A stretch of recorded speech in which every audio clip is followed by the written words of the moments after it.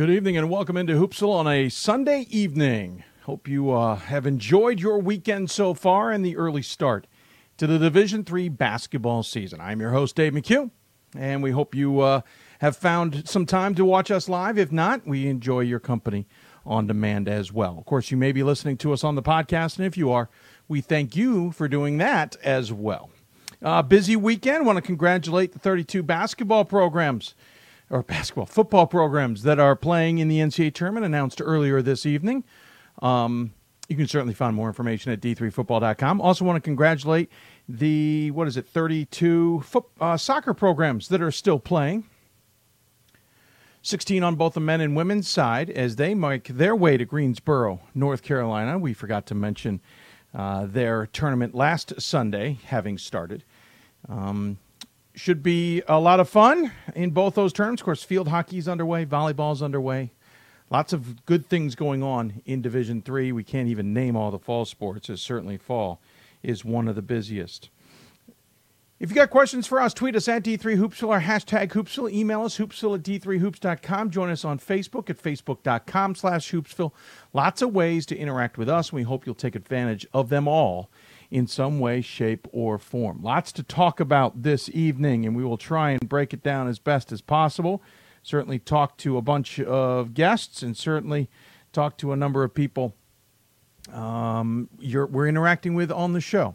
As always, we're coming to you from the WBCA and ABC studios, and we appreciate your time and patronage of them. And also want to thank D3Hoops.com as well. By the way, D3Hoops.com Twitter is temporarily down right now. Don't know if Pat wanted that to be public, but we're making it public in case anybody is curious why maybe some of the things aren't happening that we normally would have this weekend with that. So there's your reasoning, believe it or not.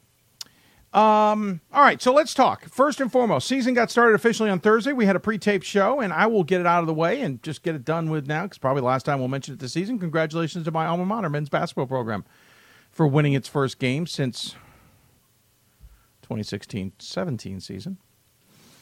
They got a win over Valley Forge, did Goucher. It was nice to be on hand for that. Still a long season ahead. But we also had some upsets in Division III basketball already. Johns Hopkins lost a game this weekend. Roanoke College in men's basketball lost a game this weekend. I think we're going to see some parity. Have we said that before? In Division III, so no surprise there. But nonetheless, interesting just the same. It's now, if you're looking for polls, by the way, we won't get one till, I think it's, can't remember if we're going to vote next week ahead of Thanksgiving, which we have in the past, or we will vote the following week. I actually can't remember. But nonetheless, we're up and running. We'll have that going soon enough. All right, so guests that we'll have tonight. Two teams that have not even played a game in top 5, speaking of top 25. Both number 5 programs. We'll talk to MIT and St. Thomas, MIT men, St. Thomas women, about their programs, about this slowish-ish start. And then we'll talk to a former All-American, 2-time All-American, who is now a head coach of a Division III program. Like Cummings men's basketball coach Mike McGarvey will join us. Other news that made headlines today, for lack of a better description. Of course, if you went to d3hoops.com, you would have seen it. Glenn Robinson, the winningest all-time coach in Division III out of Franklin and Marshall, has announced, the school has announced, that he is taking an indefinite leave due to medical reasons, apparently recovering from a respiratory illness. You may remember he had a leave, I think it was like early January last year. I checked. It seems to be the same reason, same type of illness. Certainly don't want to say same illness, but same type of illness. It popped up apparently recently. Coach Robinson, no surprise, tried to make a go of it. Could not. I have a feeling we spotted him not on the sidelines last year before we learned he may have been out. This year, they sent that release out before their game today against Albright, a game in which they won, by the way. But we certainly wish our best to Coach Glenn Robinson. We wish him a speedy recovery. We look forward to and hope to see him back on the sidelines. It does not sound like this is overly serious. It's just, let's be honest, bad timing of the season. He wants to be 100% when asking 100% from his team, and he's not able to do that, so he's taking a break to allow his body to recover. Coach Glenn Robinson's no spring chicken. Let's be honest. I'm no spring chicken. So certainly illnesses can take the best of you when you get older, and certainly that's the case here, I suspect. And thirdly, it's just smart. Why risk it? So out for, we'll see. They missed 2 games, I think it was, last year. Too early to say how many games he might miss this year. I don't remember how long he had been ill prior to him deciding to step aside last season, so I can't even gauge the time necessarily in this case. But we send our best to Glenn Robinson and the F&M program. Again, they got a win today, so I think we're probably in okay shape. So for those of you watching on Facebook, thanks for tuning in. Just found out we hadn't started our YouTube stream, so the YouTube stream is now up and running. Sorry, folks. Welcome into Hoopsville on this YouTube show. It's a matter of buttons. We have to press in every different situation, about 10 of them. So if you're just joining us on YouTube or you're just watching us on demand, welcome to the show. We'll quickly recap on YouTube some of the things we talked about. First and foremost, Glenn Robinson for Franklin and Marshall out indefinitely due to a medical issue. He's ill with a chronic respiratory, or I should say a respiratory issue. I don't know if it's chronic. He did miss last year's, a portion of last year's season, about 2 games or so, due to a similar illness. It apparently cropped up recently, and he's on the mend. He wanted to make sure he had the best foot forward, as it were. Expects the most out of his team. He wants thus to be the most out of him. So he's taking a break. We wish him the best. I don't think there's an overly big concern there necessarily, but we're happy to see he's feeling better, or will be feeling better. But thinking of himself first and foremost. But we'll maybe talk about this a little bit more at the end. Of course, some upsets as we got out of the slow start to the season. Roanoke College and Johns Hopkins men's basketball have already lost games this year. I don't think it's overly surprising to see upsets in Division III basketball. However, I will admit Roanoke's loss surprised me a little. Maybe they weren't ready to start the season with expectations. Of course, their second game, they absolutely blitzed their opponent. But still, I'm a little surprised by that. Johns Hopkins' loss, maybe, again, I'm reading too much into it. I don't know yet. St. Olaf also lost to Wisconsin-Eau Claire. Of course, St. Olaf was, I think, 23 in the top 25. I'm not overly surprised we have upsets this early. The other reason being, remember, we're starting a week earlier than the normal start time. Because normally they get 4 weeks before we go from a practice starts for real to games start for real. Forget exhibitions and all of that. Now, for some teams, we're starting 3 weeks, maybe 3.5 weeks. That time frame has shortened. No excuse. The Centennial Conference went a long time with shorter practice period. The NESCAC absolutely goes with a shorter period. And NESCAC just started practices on the 1st and won't play until the 16th. So it's not an excuse, but I think for a lot of programs, maybe it's getting used to some things in that sense, if that makes any sense. So we'll keep an eye on how this all plays out this season. I'm not sure if the early start's going to have that big an effect or not. But then again, we have programs who haven't played any games. If you look at the fact that 2 of our guests tonight in St. Thomas women and MIT men won't start till Thursday at the earliest with MIT men and Friday for St. Thomas women. Granted, St. Thomas women have a beast of a start. They're starting with number 10, George Fox, in the great Northwest of the United States. So, what do we... it's going to be hard to gauge. I think some of these starts, if it really is affecting teams with this earlier start with less practice time. Practice time's not changing. The only way they got this passed to start November 8th, which I'm, as we gotten into this now, I'm not a fan of November 8th. I said it last year. I'd rather have started 2 Fridays before Thanksgiving instead of November 8th. This year, that would have been, granted, November 9th. I can see that my timing's not perfect. But I think this might be close to the earliest it could possibly be. But I'm not a fan. The crossover's tough. But sorry, a lot of ums here tonight as I'm trying to formulate a lot of thoughts here. But the only way they could get this passed is that they promised they weren't going to try and then start practices October 8th in Division III basketball. So that is why we have a shorter period of time, as it were. If you go back to the 15th was on a Monday. We started the season basically 3.5 weeks later. Normally, it would have been a 4 to 4.5 weeks. I mean, that's a week of practices. That's a minimum of what, 7 more practices, unless maybe you talk about some film study, or maybe you can talk about some extra running practices, or obviously they can only have technically 1 practice a day,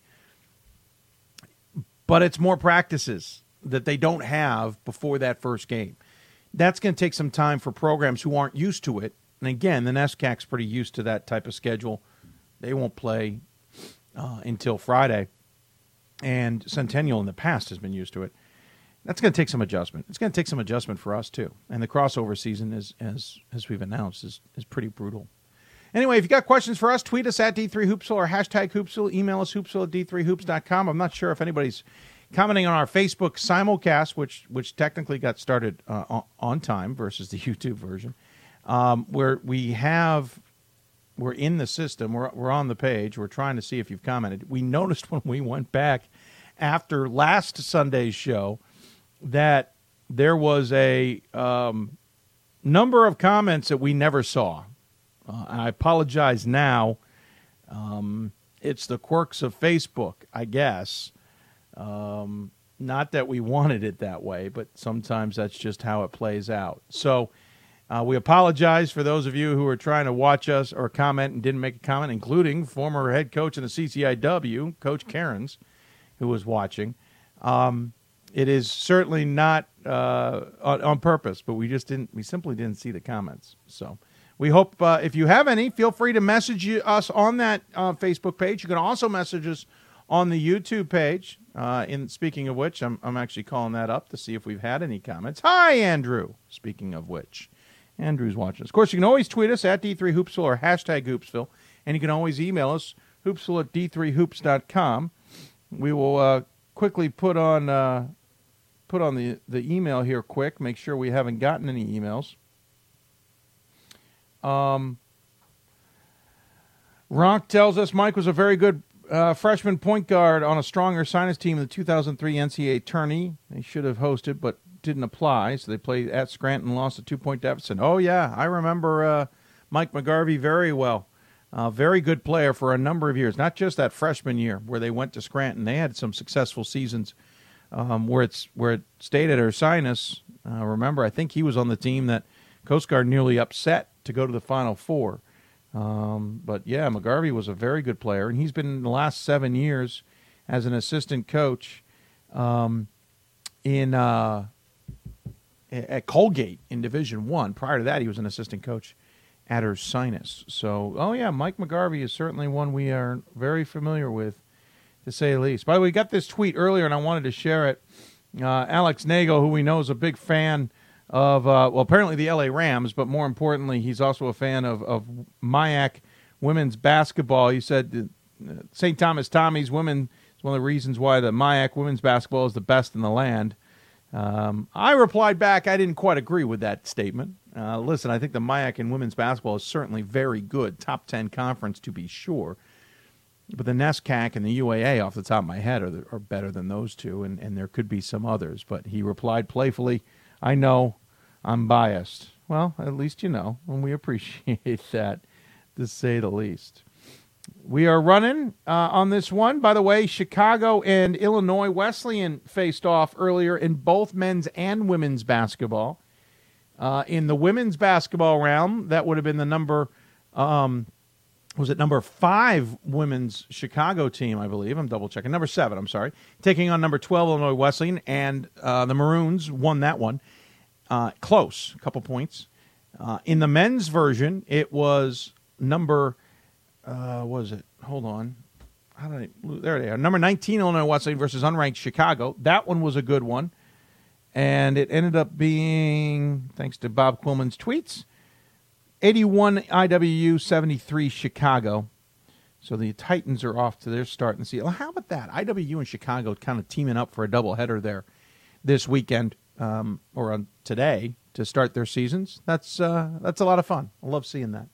So congratulations to those two teams and on how they have started the season so far. Again, if you've got questions for us, tweet us, email us, etc. We don't believe we're taking any digital hits, though my computer is certainly yelling at me, but we'll keep an eye on it.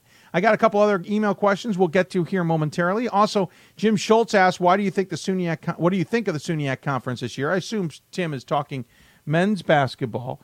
I don't know, Tim. Here's my challenge with the conference. It's always been competitive. You always know you're going to get good games in the SUNYAC on the men's side. On the women's side, it's been a little dominant heavy by Geneseo. That might change this year, but we'll see. Remember, Geneseo had Scott Hemmer left for Division I, if you remember, in the offseason.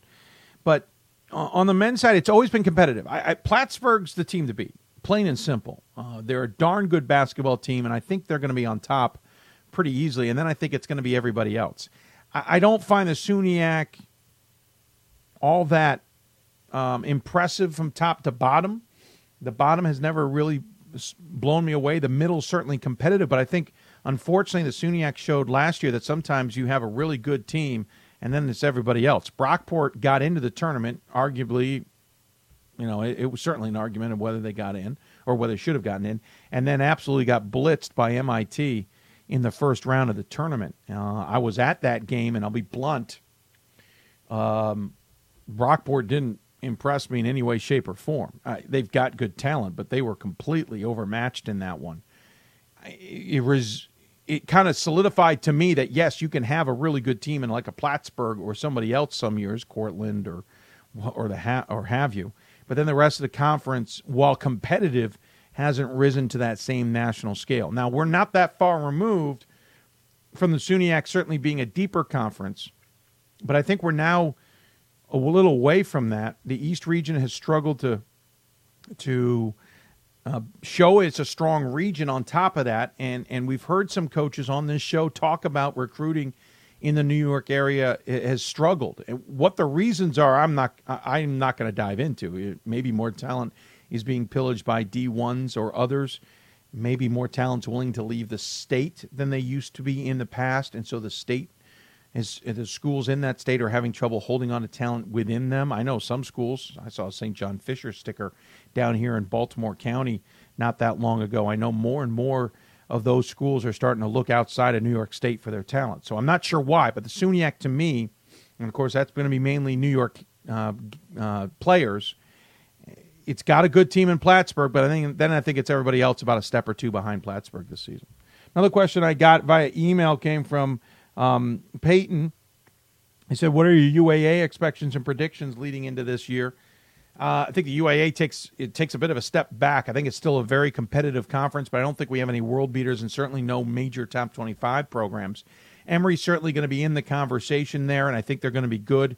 You also have certainly a pretty solid team in Rochester. I think Rochester is going to maybe surprise a few. I think this is a year where Case Western and Carnegie Mellon can maybe make some waves. You have a complete rebuilding now at NYU and Brandeis under brand new coaches and programs that have been affected by that in some way, shape, or form. Of course, Brandeis, with the controversy over the offseason, maybe lost some players, but certainly are now being very looked at very closely, and a late coaching hire. I don't know how much that's going to affect Brandeis in the long term.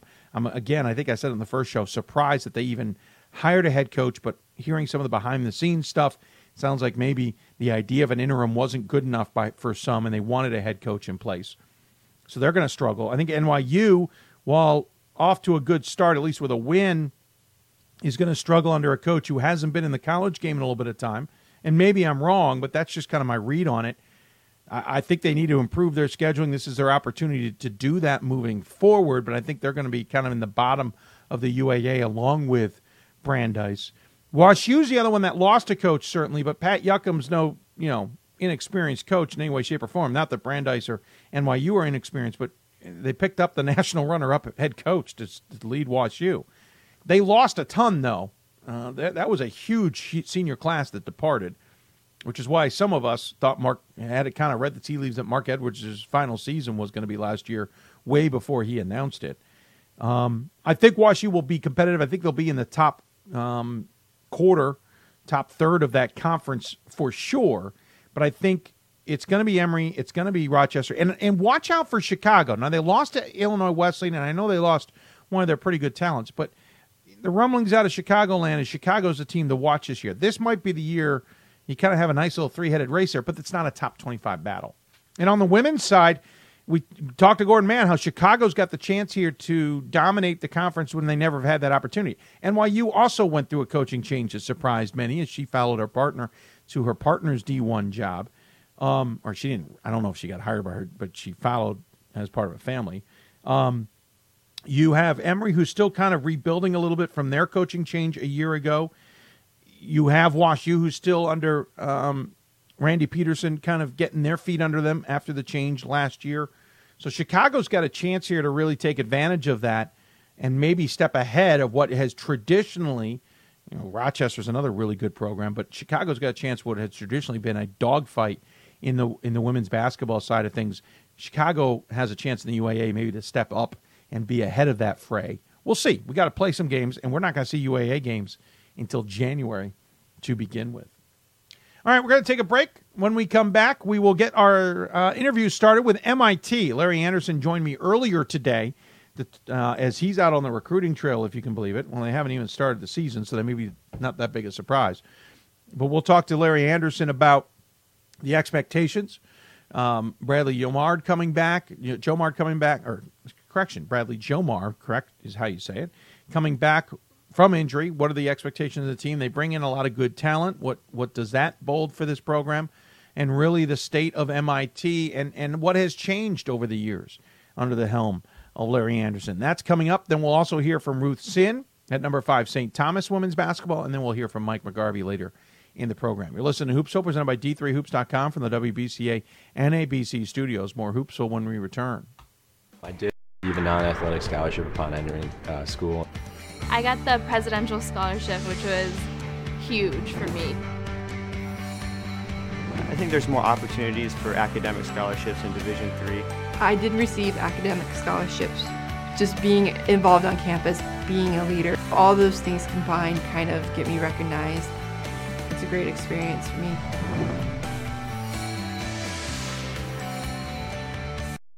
My name is Marcus Walker. I was All-State, won a state championship, a high school All-American, and played college and pro ball. I played because I love the game. I grind to be the best. I sweat because I put in work. I'm strong because I believe. When I want to bring it before game time, I come to the house that college basketball built, the CBE. No matter your skill, take it to another level. Elevate your game right here at the College Basketball Experience at Sprint Center. It's on us to stop sexual assault in any way that we can. To get a friend home safe. To never blame the victim. It's on us. To stand up. To make our community safe for all. It's on us. It's on us to look out for each other at parties. It's on us. To be more than just a bystander. To step up and say something. It's on us, all of us. To stop sexual assault. Learn how and take the pledge at itsonus.org.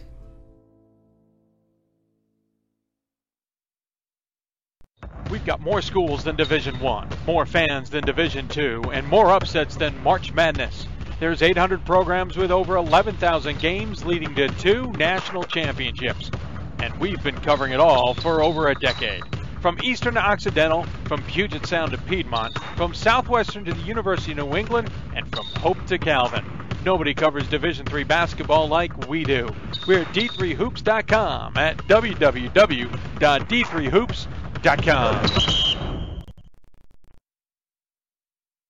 And welcome back to Hoopsville, everybody, on this Sunday edition. We're back live here on Sunday. We'll be back live next Thursday as well, all the way up to the following Sunday, a week from today. And then we'll take a week off for Thanksgiving and then back on the 25th. You know the whole deal. We just talked about it in the first block. If you got any questions for us, you can always email us, hoopsville at d3hoops.com, tweet us at d3hoopsville, use the hashtag Hoopsville. All interesting ways you can get a hold of us. This is a pre-taped segment, thus you may not see my smiling face in video right now, but bear with us as our first guest, MIT head coach Larry Anderson, needed to chat with us earlier on. Otherwise, we weren't going to get a chance to chat with him. Engineers have not started yet. They will start on what used to be the official date of the basketball season, November 15th, as they will host Endicott, and then 2 days later will be on the road against Eastern Nazarene. Certainly Ryan Scott will be interested in that game and multiple reasons. So with the somewhat not official start going and all that fun stuff, we figured we'd talk to Larry Anderson. So he joins us on the Hoopsville hotline now to chat. And, Coach, thanks for taking the time. Well, Dave, thanks for having me. Absolutely. Let's just start off with maybe the elephant in the room. You guys are the preseason number 5. I think there's a lot of expectations after literally knocking on the door of the Final Four last season, basically a last-second shot by Ramapo, or maybe it's the Engineers at least in overtime, if not in Salem.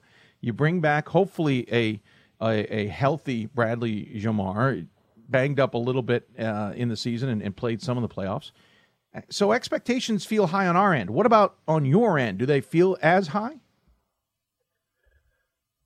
No, not quite as high, but I can imagine how most people feel that way. We've tried to approach every year whether you're highly ranked or not ranked the same way, and just to try to get better every single day and try to do our best in practice to create an environment that's conducive to learning and learning quickly.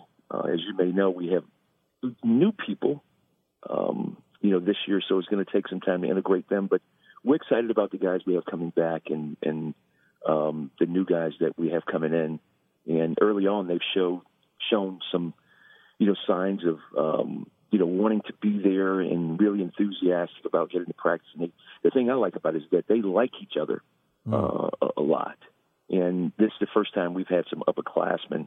When I say upperclassmen, I mean seniors who have been through the program 4 years. As you may know, 2 years ago we had one senior. Last year we didn't have any seniors. Right. And so they understand what's expected. And what I'm going to be trying to do is get out of the way sometimes because they know just as much as I know right now, and I don't want to bore them to death. Well, you bring back 6 starters, technically, 8 players who played more than 10 minutes, 93% of your scoring, 92% of your rebounding.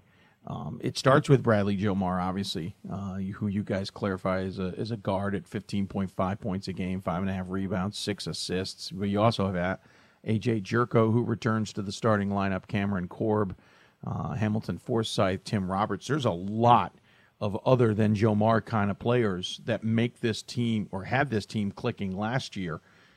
You've got to be excited at those parts. You said sometimes it's about getting out of the way, but at the same time, it's got to be fun to be there coaching these guys. Absolutely. It's a lot of fun. I can't wait to get to practice every day, but last year I couldn't wait either. It's just a good group of guys. Just if you leave the basketball out for just a second, just a great group of guys who come into practice every day. They're really enthusiastic about being there, and it's not a group that you have to motivate very often. And as a matter of fact, they're motivating us as coaches to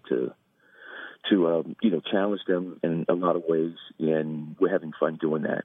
But the one good thing I like about it is that they're in the process of trying to learn to hold each other accountable. And speaking of Jamar, he's healthy now, and we're happy about that. Ryan Frankel was the point guard the year Bradley Jamar got here, and Bradley has been playing point guard since his sophomore year. For us. Right. And when he was out, A.J. Jericho, played that position. So we have 2 point guards in the game at the same time. nothing wrong with that. If you got two guys who can handle the ball that well, you almost could call Jomar a point forward to some degree due to his height and abilities. You talk about that injury, though. You know, he missed a good chunk near the end of the season. You guys brought him back for the tournament. He certainly wasn't 100%. No one expected him to be 100%, and yet you still nearly got to Salem. Is he 100% now? And what are the expectations for him now on a team that is, you know, fully clicking? And we'll even talk about the guys coming in after the fact. Well, we're trying to figure all that out right now. The expectations, you know, for him is whatever role you have, just play it to the best of your ability. And we're not asking anything more than that.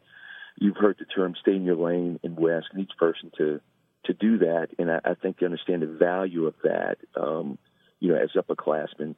And Brad, no doubt, when you've been in any program, a player's been in any program for 4 years, your expectations of that player is to not only, you know, play your role, but take on a strong leadership role in integrating the new players, the 8 new players that we have, and then, you know, be a leader around campus, period. And so he's done that early on, and we're pretty pleased with it. And I think you're going to see a really, really good Brad Jomar out there this year. Talk a little bit about some of the guys coming in. So you got this group that we already knew about, but you bring in a Greek we'll call Giannis. I'm not even going to try and attempt his last name. You bring in a kid from San Diego and another one from New Jersey. If you look at those numbers before MIT, they all bring in a good experience in scoring and rebounding and handing out the ball. How do you get everybody now? Obviously, they got to learn this college game a little bit more and learn under you a little bit, but how are you going to make sure you keep everybody kind of involved on what looks like a very deep team this year? Yeah. Well, I love the fact that you said they haven't played a college game yet, and I paraphrase that, and they haven't. And so we're trying to bring them along slowly because of the upperclassmen that we do have. They have deep program knowledge, and with these new guys, they're like deer to headlights, like any freshman would be. But they're eager to learn, and you can see the potential that, you know, many of them have early on. They're eager to get going. But one thing I like about this class collectively, they're unselfish. They understand team play. They understand how to take charge without taking over. And I think that's something often missing in a team setting. It's nice to come to practice and see them be a little bit more vocal and follow the upperclassmen's lead. And so that's what we're expecting from them this year is to learn at the pace, ask a lot of questions, and be ready, you know, when your name is called. And I do love the fact that we'll be a little bit deeper than we have been in past years. Sure. I do say not played in a college game. You have had some exhibition games. One of them was against Harvard. Obviously, I don't take a lot of stock in those games because I know coaches sometimes come in with predetermined mentalities of how they're going to play it, no matter what this says on the scoreboard. But you also didn't play a lot of players. There were a lot who didn't see action, and I think surprised. College basketball lives in Kansas City at the College Basketball Experience at Sprint Center. The College Basketball Experience is the place to get your game on. Sunday edition. It's not a museum. It's an experience you won't forget. Back live next Thursday. Discover the history of the game in the National Up to the following Sunday, a week from today. And then we'll take a week off for Thanksgiving and then back on the 25th. You know the whole deal. We just talked about it in the first block. If you got any questions for us, you can always email us, hoopsville@d3hoops.com. Tweet us at D3Hoopsville. Use the hashtag Hoopsville.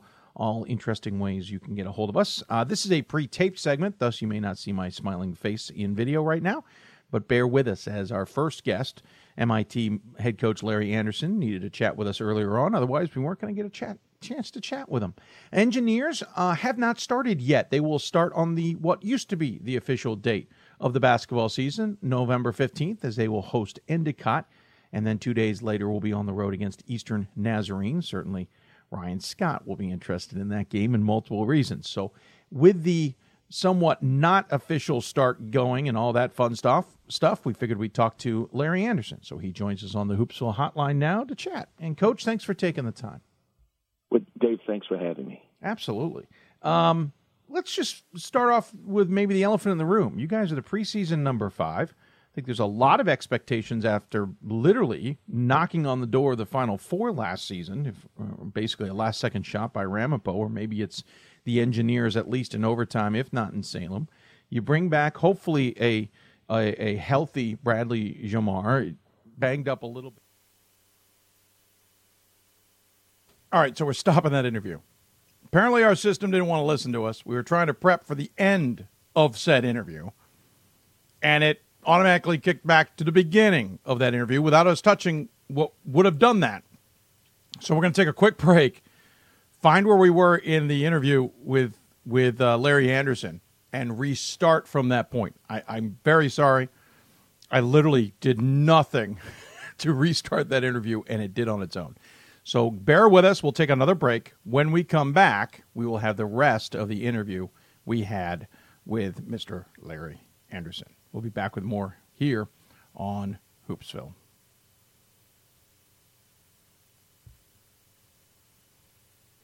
College basketball lives in Kansas City at the College Basketball Experience at Sprint Center.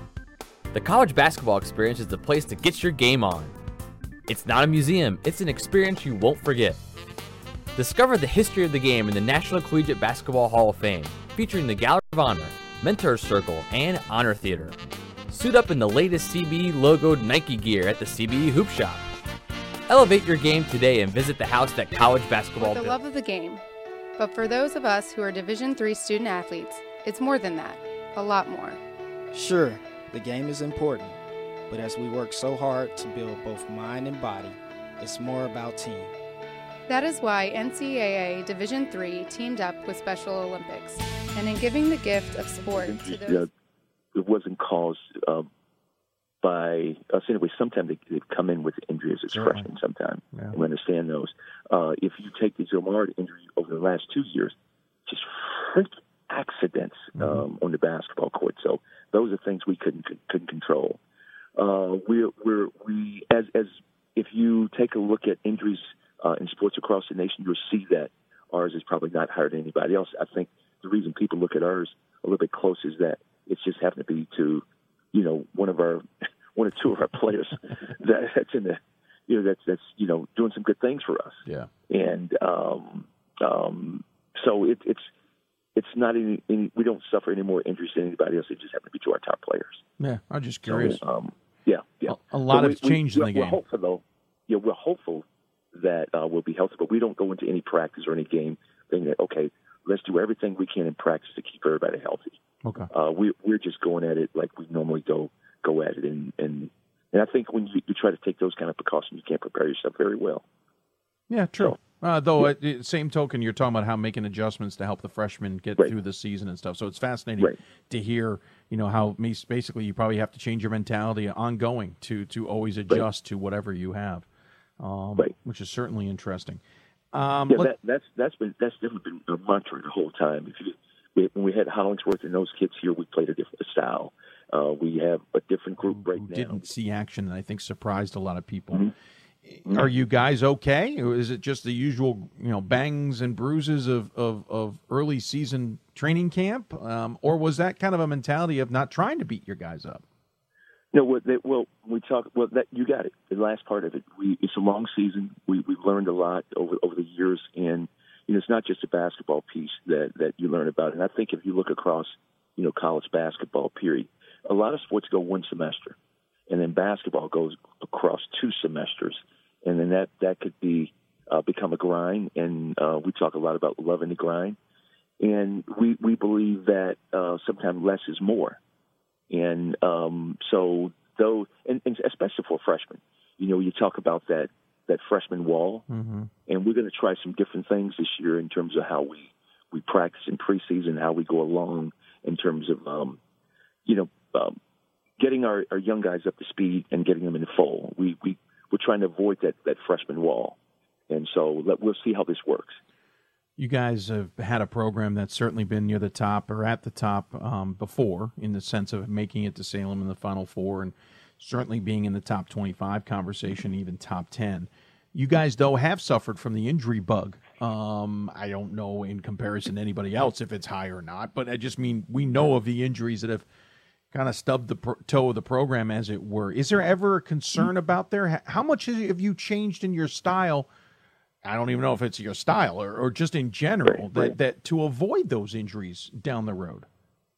Well, some of those injuries, it wasn't caused by us anyway. Sometimes they come in with injuries as freshmen. Sometimes we understand those. If you take the Zomard injury over the last 2 years, just freak accidents on the basketball court. So those are things we couldn't control. We as if you take a look at injuries in sports across the nation, you'll see that ours is probably not higher than anybody else. I think the reason people look at ours a little bit close is that it's just happened to be to, one or two of our players that's in the, that's doing some good things for us. Yeah. And so it's not any we don't suffer any more injuries than anybody else. It just happen to be to our top players. Yeah, I'm just curious. So, yeah. A lot has changed in the game. We're hopeful though. Yeah, we're hopeful that we'll be healthy, but we don't go into any practice or any game thinking that, okay, let's do everything we can in practice to keep everybody healthy. Okay. We're just going at it like we normally go at it, and I think when you try to take those kind of precautions, you can't prepare yourself very well. Yeah, true. Though, same token, you're talking about how making adjustments to help the freshmen get through the season and stuff. So it's fascinating to hear, how basically you probably have to change your mentality ongoing to always adjust to whatever you have, which is certainly interesting. That's definitely been a mantra the whole time. When we had Hollingsworth and those kids here, we played a different style. We have a different group right now. We just try to, like anybody else, there's nothing new. You play to your strengths and try to hide some of your weaknesses. Sure. Let's talk a little bit about the season ahead. First off, you haven't played. You won't play until the 15th, as we mentioned, which is Thursday. How hard has it been for the team? And I don't know if it is. I'm just asking where the season started, and you're kind of sitting there spinning your wheels a little bit. Is it distracted the guys in any way, or is it status quo because nobody knows any better at this point? Well, we have blinders on right now. We haven't changed anything because the 15th has been the 15th for us. Right. We've always opened up at that date, so I think the adjustments might have been a little bit different for the other teams.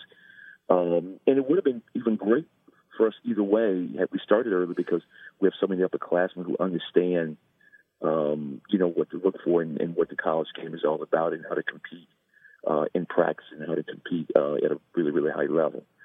So it's been really good, and I think we needed this time to try to be together on the basketball court and, again, to integrate our freshmen. We have 8 of those into what real college basketball is all about at this level.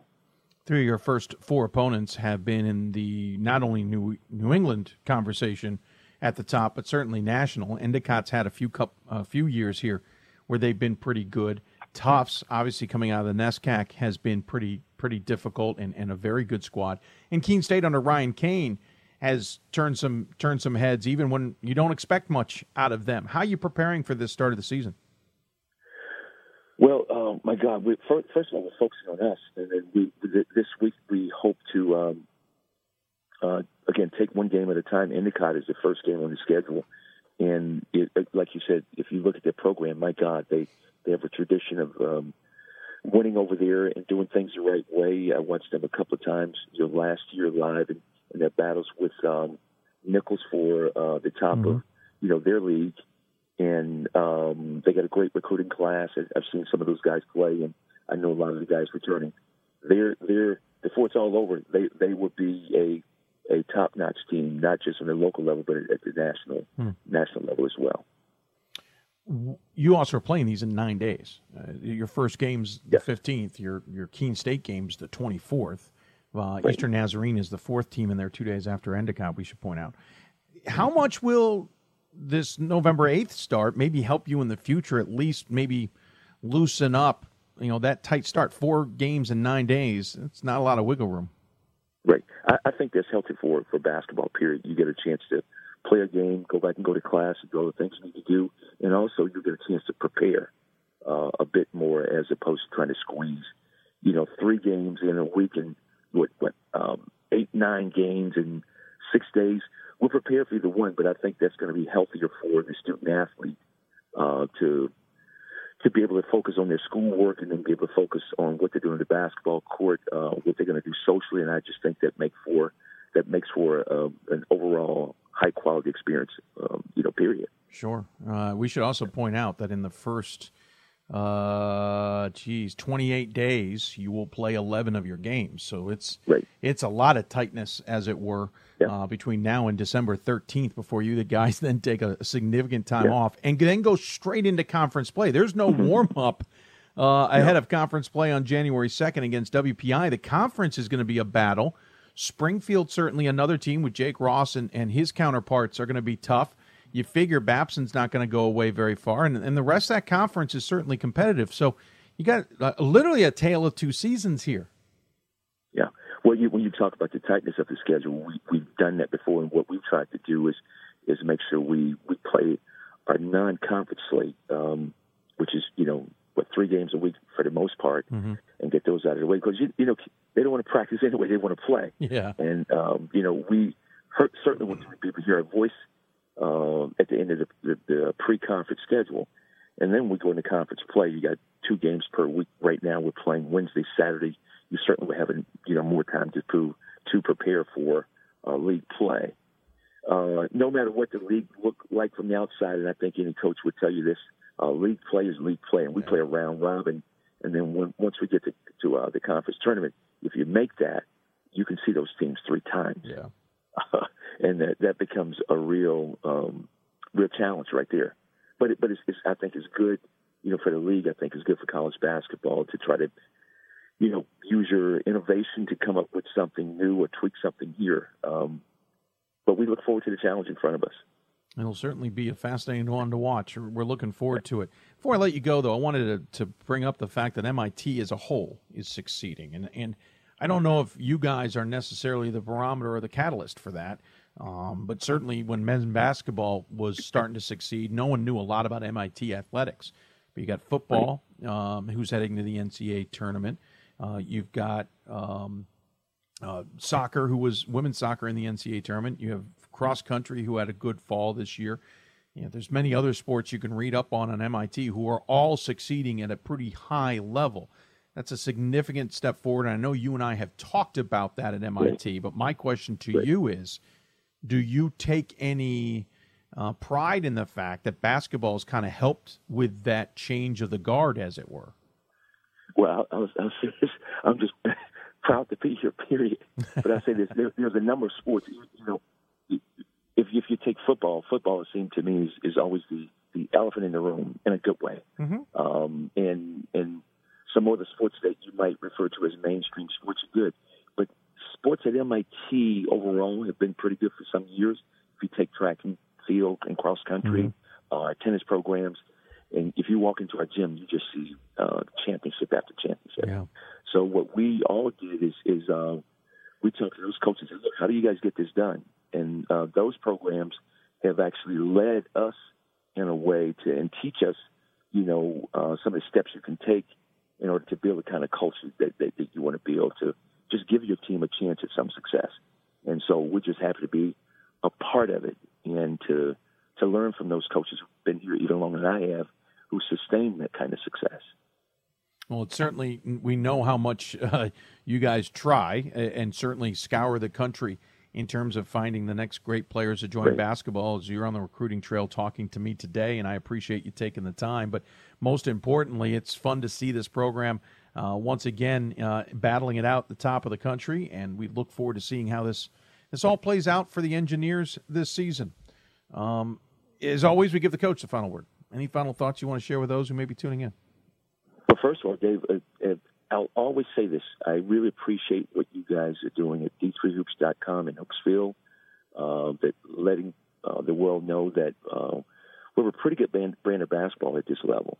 And for those of you who haven't watched Division III basketball, over time, Division III doesn't mean third class. If there's a Division III school in your area, it might do you really well. Doesn't cost much, if anything at all, to go out and watch one of those basketball games, except getting there. So I would encourage anybody to go out and watch and support Division III basketball. I wholeheartedly second that as well. Get out to a game, enjoy it. Just because it's not D1 doesn't mean it's not going to be good and it's not going to be fun. Coach, thanks so much for your time. Good luck as this season progresses. I'm sure we'll be talking about the Engineers plenty, but we look forward to talking to you down the road. And with that note, we'll talk soon. Thank you. He is Larry Anderson. He is the head coach of the MIT Engineers. Again, they start off on Thursday against Endicott, and then they will slam a bunch of games together, 11 in the first 28 days of the season, including, as we mentioned, 6 or 5 in the month of November, and 4 just in the opening couple of weeks of the season. I'm not even saying that right. We mentioned 4 in 9 days, actually.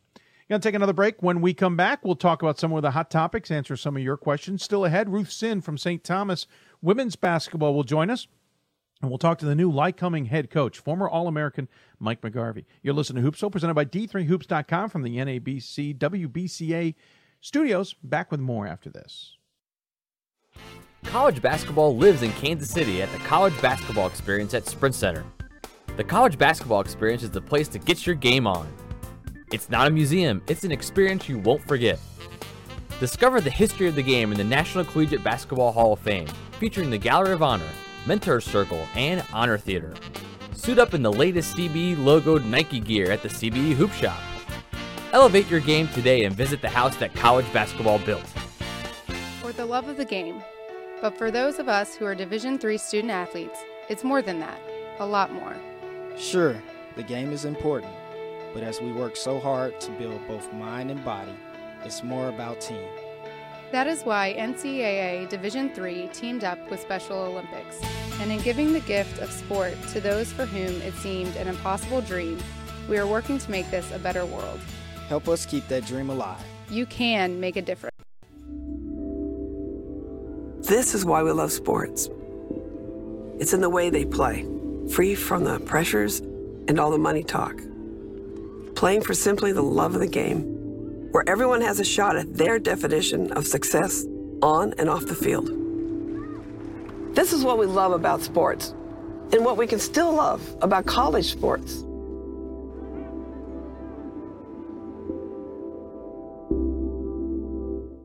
We've got more schools than Division I, more fans than Division II, and more upsets than March Madness. There's 800 programs with over 11,000 games leading to 2 national championships. And we've been covering it all for over a decade. From Eastern to Occidental, from Puget Sound to Piedmont, from Southwestern to the University of New England, and from Hope to Calvin. Nobody covers Division III basketball like we do. We're at D3Hoops.com at www.d3hoops.com. And welcome back to Hoopsville, everybody. Sorry for the glitches again on that MIT interview. We'll find a way to upload it, at least audio-wise, and have it available at a later time so you can listen through. I think we got most of the topics covered, even if we repeated some stuff. We thought about just letting the interview repeat itself, but we realized a good chunk of it had aired already, and that made no sense. So a little discombobulated. Apologize. Again, we hit some settings. We didn't even mess with anything. We were doing things that shouldn't have at any time in either case. Started something else, and it did. But those are the gremlins with the early part of the season. Also, we're not huge fans of the software we use, though that's the software that works for us currently. We've got to take some, we're either going to have to find a new piece of software. There's one out there that does exist that isn't set up for our PC yet, or we're going to have to dive into some new software, which might, though, add more work for us, and none of that is ideal. If you got questions for us, tweet us at D3Hoopsville or hashtag Hoopsville. Email us, hoopsville at D3Hoops.com, or join us on Facebook, Facebook.com/Hoopsville. Apparently we can't spell. Oh, we can. Well, anyway. All right, so I did see that we got some chats on the Facebook group. Thanks for bearing with us on that. Dave De Palma mentioned that St. Joe's is 2-0. Of course, that's the new St. Joe team out of Connecticut. Congratulations to them under Jim Calhoun going 2-0. Jim Calhoun picked up a technical foul in the first 20 minutes of his basketball career in Division III. His comment was the story of the year in D3. My reply back was, let's slow our roll. We still have a lot of basketball to be played, a lot of season to be played. Yes, it's nice to have Jim Calhoun in Division III, and we welcome him getting used to our division and some of his tougher opponents, certainly, but I don't think it's the story of Division III quite yet. Let's see here. What else was there? Oh, there was a question from Jay. It says, it's great to get things started again. Well, thank you, Jay, but we've had a couple shows, but you're right. It's fun to get things going. Regarding the FDU women's team, FDU Florham, of course, in Division III, Coach Mitchell took his 3 stud women with him to St. Peter's? Is this quote-unquote fair to FDU, or a bit of dirty pool after they stood by him after the hot water they got into on the few occasions? Well, I'll say this. First off, I don't think it's dirty pool. I think it's certainly unexpected, surprising. I think all three of them were sophomores. So with that in mind, they've got a few years to play with here, so it's certainly within their scope to move with him up to St. Peter's. Now, St. Peter's isn't exactly a world beater in Division I women's basketball, so I'm going to keep my expectations a little low here. But that said, no, I mean, it's fair. A student athlete can, if they want, transfer to another division, just like Sydney Moss transferred to Division III, just like Duncan Robinson transferred to Division I. But remember, they have to make that decision knowing that they will be parked for a year. They can't play this year. If you transfer to a D1 program, you cannot, or any division, if it's Division II from Division III or Division I, you must sit a year. And so, great, he took them with him. Wonderful. They are not allowed to play this year. They may be able to practice, and maybe they can help St. Peter's adjust to whatever Coach Mitchell wants to run, but they can't play. So they're risking it themselves that a couple of things happen. One, that they aren't going to be better players who come in while they're there and they no longer can play, just by minutes, or they're going to lose minutes. That something's not going to happen in this year off, and so on. Now, they're getting scholarships, apparently, I would assume, because D1, you must give out scholarships. By that token, congratulations to them, and maybe that's Mark Mitchell's way of thanking them for their service at FDU Florham. So be it. I'm not a fan of the idea. I don't think these young ladies are going to succeed very well. Yes, they may play at St. Peter's, but they're not going to succeed in Division I, in my opinion. There's nothing about those three that stood out to me as, they should have been D1 players. Maybe I'm misreading that. The middle and bottom of Division I women's basketball is certainly not as strong as men's basketball in the sense of the depth. I think we have a little, and that's true in Division III basketball and Division I basketball, or Division III basketball on men's and women's side as well. In the middle and the bottom in women's isn't as strong as it is in men's, and that's just a talent thing, a talent pool thing. So be it. So I don't think it's any dirty pool, and it's fair, sure. What I will say, and you touched on there, is maybe he's, is he doing it back to FDU, who suspended him for a period of time? Is he thanking these ladies for sticking by him? Either of them's possible. If he's thumbing his nose at FDU, shame on him. He's the one who decided to take things way too far with his sportsmanship or lack thereof on multiple occasions. Some of them not even reported, but a lot of us have seen. So, hey, if you want to follow that coach and stay with him, so be it. I think you would have been better off staying at FDU Florham, but it's water on the bridge at this point. I don't think it's dirty pool or anything like that, though. Dean Corwin and Jeff Henson joining us this show. Thank you for taking the time, gentlemen. Checking to see if we got any other questions on here. If you do have questions, you can always tweet us or email us, et cetera, et cetera. We'd love to hear from you, and hope you have more comments to share with us. I'm saying a lot tonight, and I apologize to all you listeners. You don't need to listen through that. Trying to see if we got any other questions. Ken Johnson says, don't worry about how to say Giannis's last name.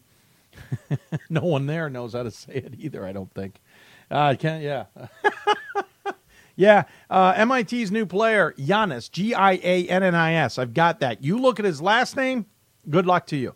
It'll prepare me for the soccer championships, should there be any challenging names there. But, boy, oh boy, we might need to learn his name quick. Wow. So there's more questions to be had, I'm quite sure. If you got them, send them our way. You can email us, hoopsville at d3hoops.com, or join us on Facebook at facebook.com/hoopsville, or on the Twitter address at D3Hoopsville or hashtag Hoopsville. Thanks to Joshua Lovern, the coach, who appreciated our challenges this evening. Says we appreciate you guys. Keep doing the great work you do. Thank you. By the way, should point out, let's see. We mentioned F&M beating Albright 81-74. York beat Johns Hopkins. That was the game we were looking for earlier, 78-72.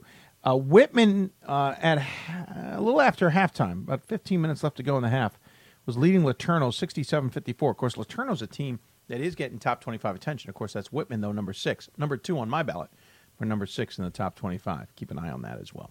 Going to take another break. When we come back, we'll jump into some women's basketball with St. Thomas women's basketball coach Ruth Sin. You've been listening to Hoopsville, presented by D3Hoops.com for the WBCA and ABC studios. More Hoopsville right after this. I'm a Division III student athlete, and I know how powerful words can be.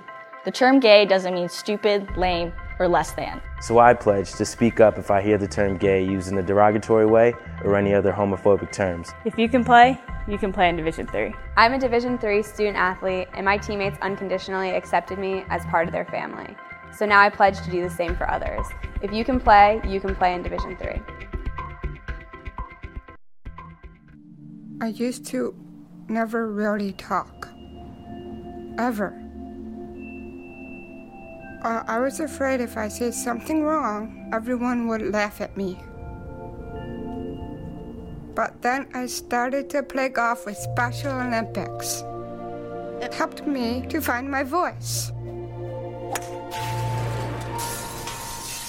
And now everyone else is speechless. We've got more schools than Division I, more fans than Division II, and more upsets than March Madness. There's 800 programs with over 11,000 games leading to 2 national championships. And we've been covering it all for over a decade.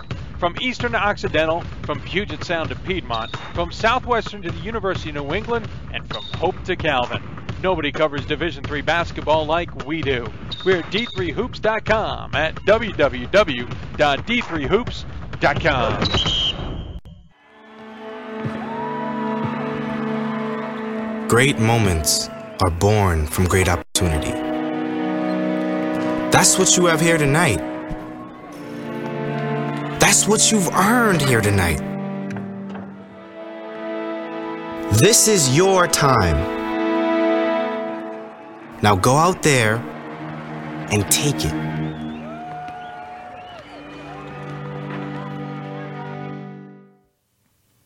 And welcome back to Hoopsville, everybody. Hope you're enjoying today's program. If you've got questions for us, tweet us at D3Hoopsville, hashtag Hoopsville.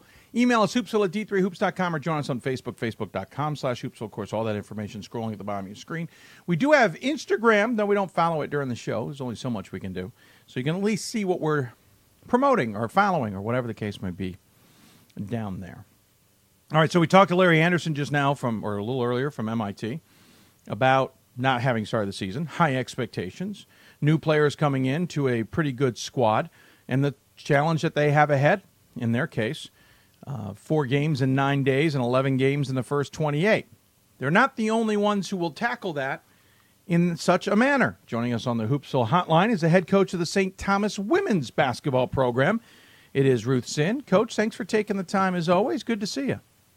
Thanks for having me. I'm excited to be in the season. Well, I'm sure you are.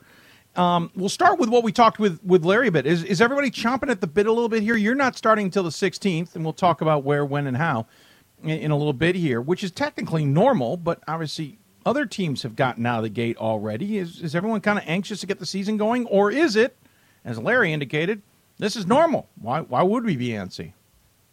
You know, our group is pretty mature this year. We've got a lot of returners, and they understand that, you know, this is a great time to establish habits and to really grow as a team.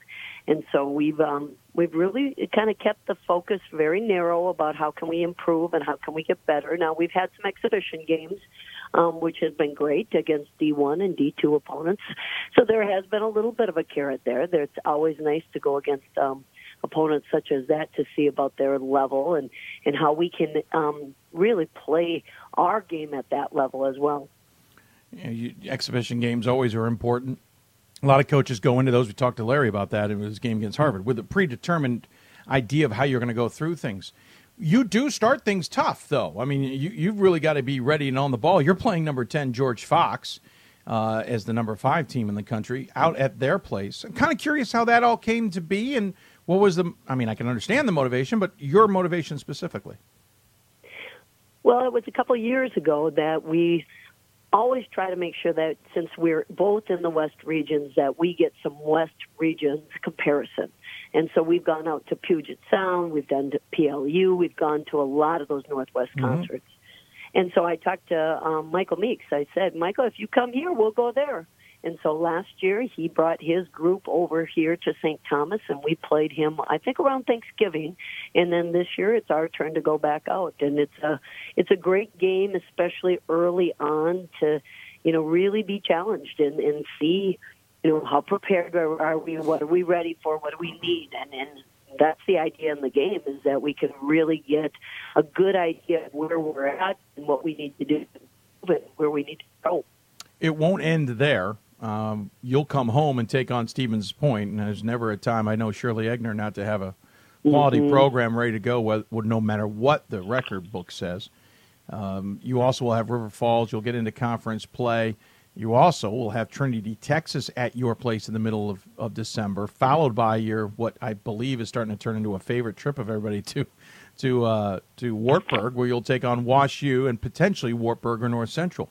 You've got a heck of a non-conference schedule this season. We always said every day in practice and every game, we want to be challenged. We want to grow. We want to, you know, really get exposed to everything so we can be prepared and we can be ready. And you don't do that by, you know, avoiding great competition. And so we've always taken the approach that we're gonna try to get the best schedule so we can be used to that environment and we can really prepare for it as opportunity. You've always had a lot of good talent on this team for the last few years. You're picked by the MIAC fellow coaches to be the favorite for the second year in a row, and I think third time in 5 years or something along those lines. You always have a talent that comes in and fills in for pieces, but I notice your roster seems larger than I'm used to. Maybe it's just my eyes, but what's the talent level coming into this year like for you as a coach? We're deeper this year, but you are right. We have a bigger roster. We have a JV program, and I know a lot of the Division III programs don't, but because of our location being in the cities, we have an opportunity where we can really work with our varsity and our junior varsity to help prepare them for the next level. And so you look at our All-American post player, Hannah Spalding. She played a little JV her freshman year, and she kind of got acclimated, and she was behind an All-American post player, Caitlin Langer. And so we really use the bigger roster to help us develop and help those players get game-like experience. So when the bright lights do come on, they're ready for that opportunity. And of course, you lost talent from last year. How do you see pieces kind of interchanging this season? Well, we returned 3 of our 5 starters. We lost our 4-player and our 2-player, Maddie Wilcow and Lauren Fisher. But we returned the bulk of our scoring. As I said, we returned Hannah Spalding, who is an All-American. I think she has the record for field goal percentage last season at 73%. We also have All-MIAC player Lucia Renikoff, who was shooting over 40%, and our starting point guard, Kaylee Brazel. We return a lot of the players that came in off the bench. Sarah Krinsky, Kaya Porter, Macy Hattlestead, and Maddie Radke.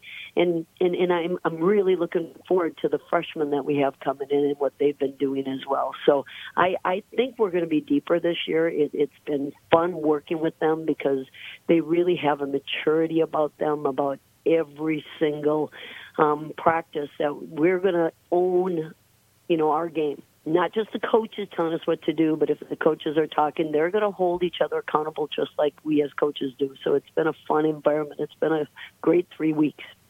Interesting in the last few years. We go back to 2015. You guys lost in the Elite Eight, of course, to Thomas More. The next year it was Sweet 16. The following year was the Final Four, losing to Tufts by a couple of points. Last year, Sweet 16 to an East Texas Baptist squad that was just on a mission. I think we've talked about it before. The next step or the next evolution. Obviously, the Final Four was part of that, but I know you guys want more. At least one voter thinks you're the number 1 team in the country. So, certainly, some voters. I have you, by the way, they're number 4 in the country in the top 25. I've got you marked at 5. Forgive my mistake, but what is this a season that you talk about all that talent and all that experience? Is this a season maybe to take that next evolution and make it all the way, or is that way too much to be talking about here in November? Yeah. I mean, it's way too much to think about. We've got to continue to use every single day to improve and to grow, and to hopefully, if we do those things and we really do due diligence to the here and the now, we'll be in a position to continue our postseason run and see if we can even make it farther. But what we need to do is just clean up the things that we've been, really striving to do. Our goal this year is kind of the pursuit of excellence. And so every practice we've been talking about, what are the things that we're doing well and what are the things that we're averaging? And how do we move our averages to excellent? And so we've done a real good job of just keeping that narrow focus in what we need to do. And then one of the areas that we really feel that we have to improve on, that we kind of slipped last year, was our defense. And so we've done a lot about looking at, okay, who are the best defensive teams in the nation, D1, D2, and D3. Well, it's not surprising Division III is Amherst. And you start looking at them defensively, and it's just the numbers that they have are incredible. And so we're trying to take a step up in the defensive end with it. The offensive end, we've been very efficient, but we can always improve as well there. Certainly everything comes down to the conference. In the grand scheme of things, win the conference and you're into the NCAA tournament. And we don't need to worry about the out-of-conference schedule or anything along those lines. And the MIACs certainly become more competitive. Last year, you guys, I'm amazed last year you finished undefeated, to be honest, Coach, because you had St. Benedict, Gustavus, Bethel, and St. Mary's, who were all pretty good last year. Yeah, no, we've got a great conference, and the depth of our conference really shows.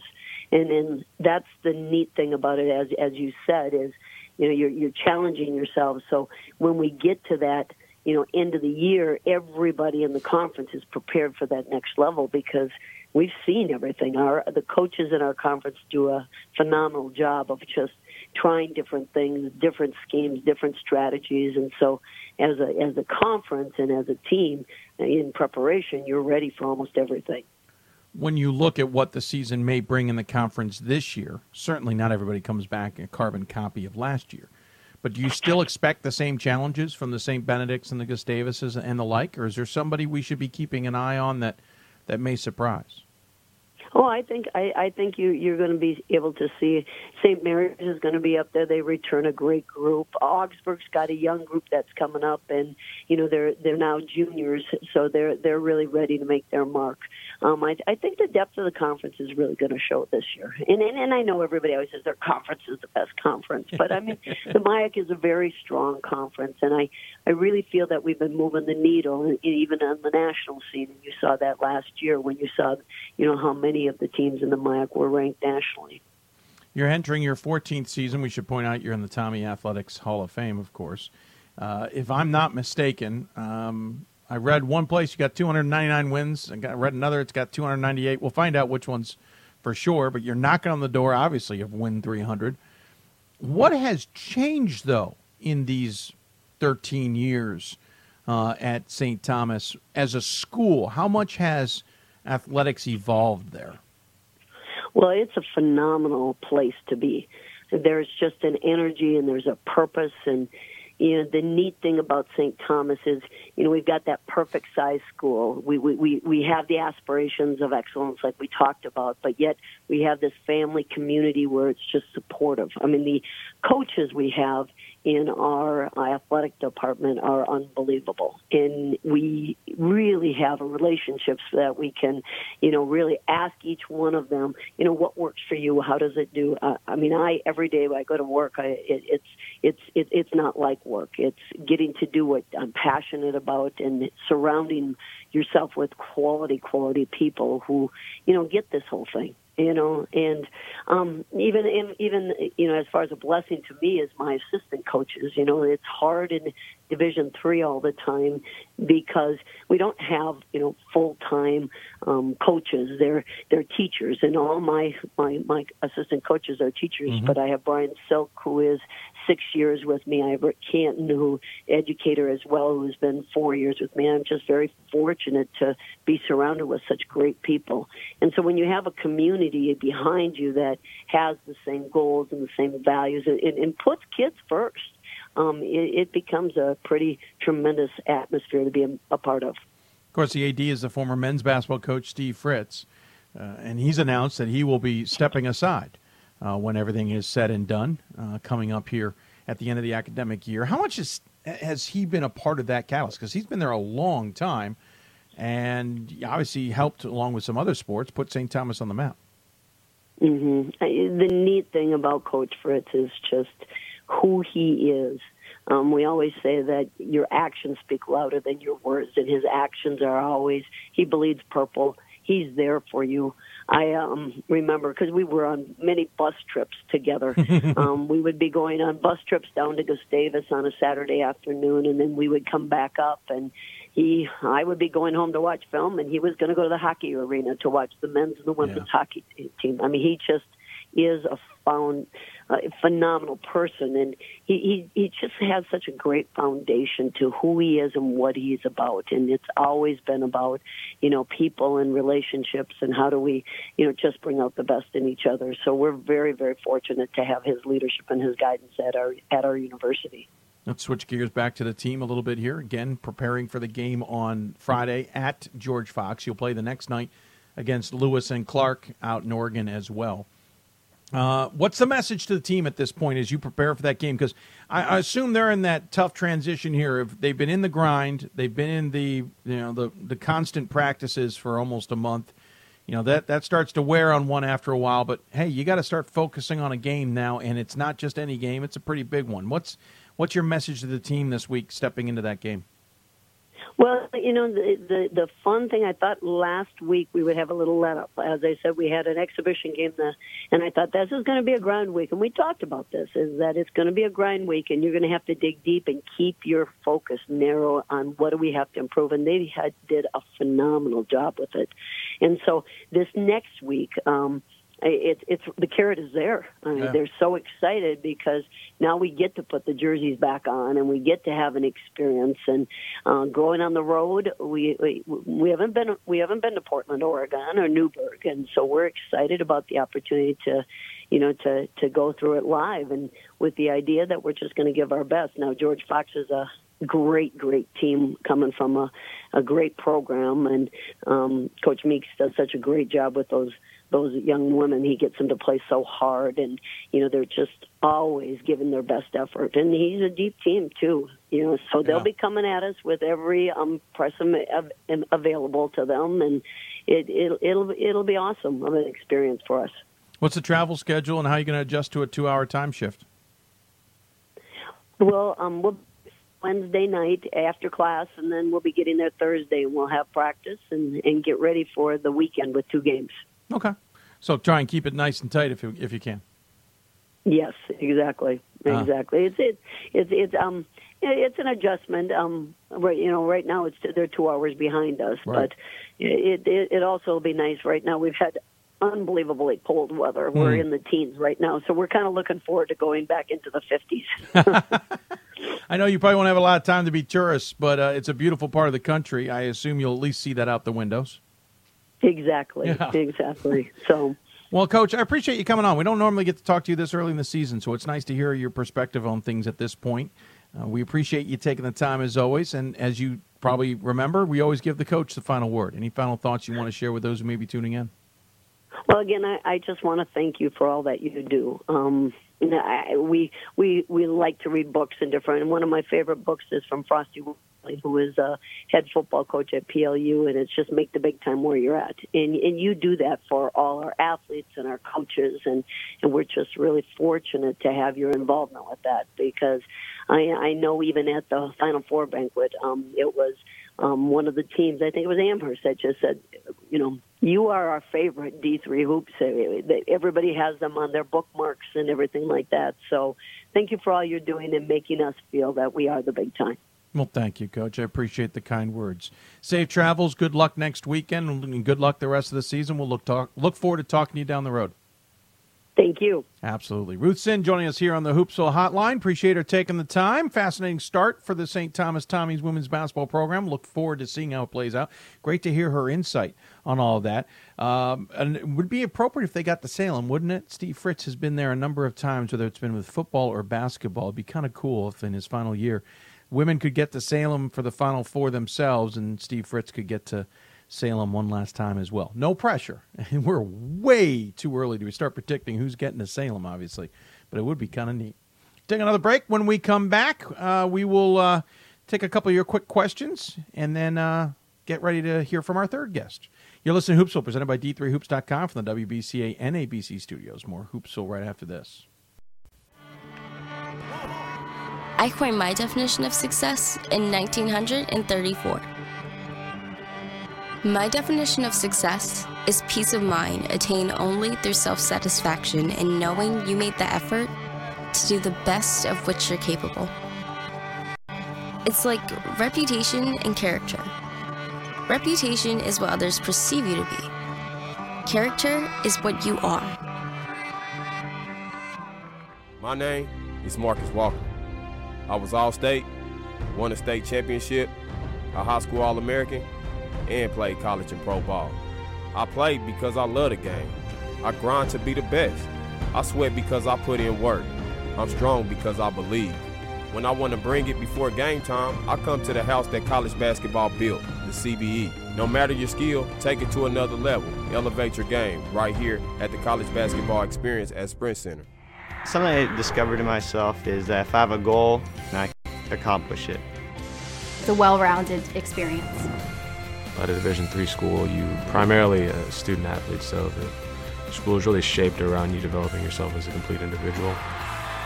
It helps a lot that you have a family with your team that can guide you.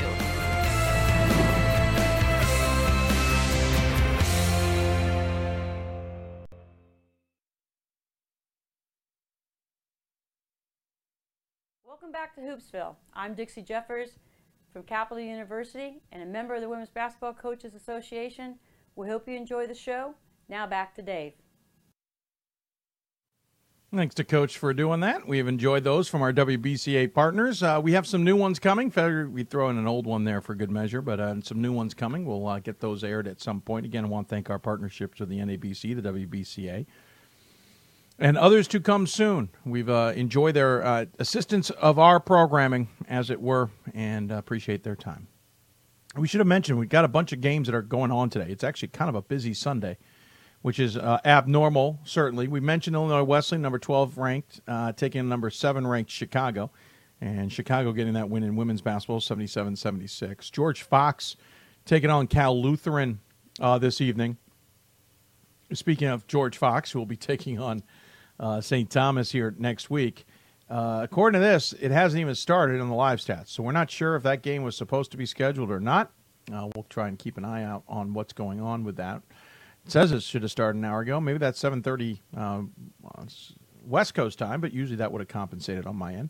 Number 20, Christopher Newport got up on Virginia Wesleyan in women's basketball, 77-52, to get things started. We mentioned NYU women's basketball having a new coach. Well, they're off to a rough start. Staten Island beat them 53-43 in the opener. MIT was on earlier. Well, their women's team started the day with a win, 65-57 over Endicott.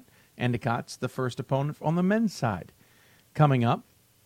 So some games obviously underway. By the way, Stevens defeated Catholic 57-52, Catholic women's basketball.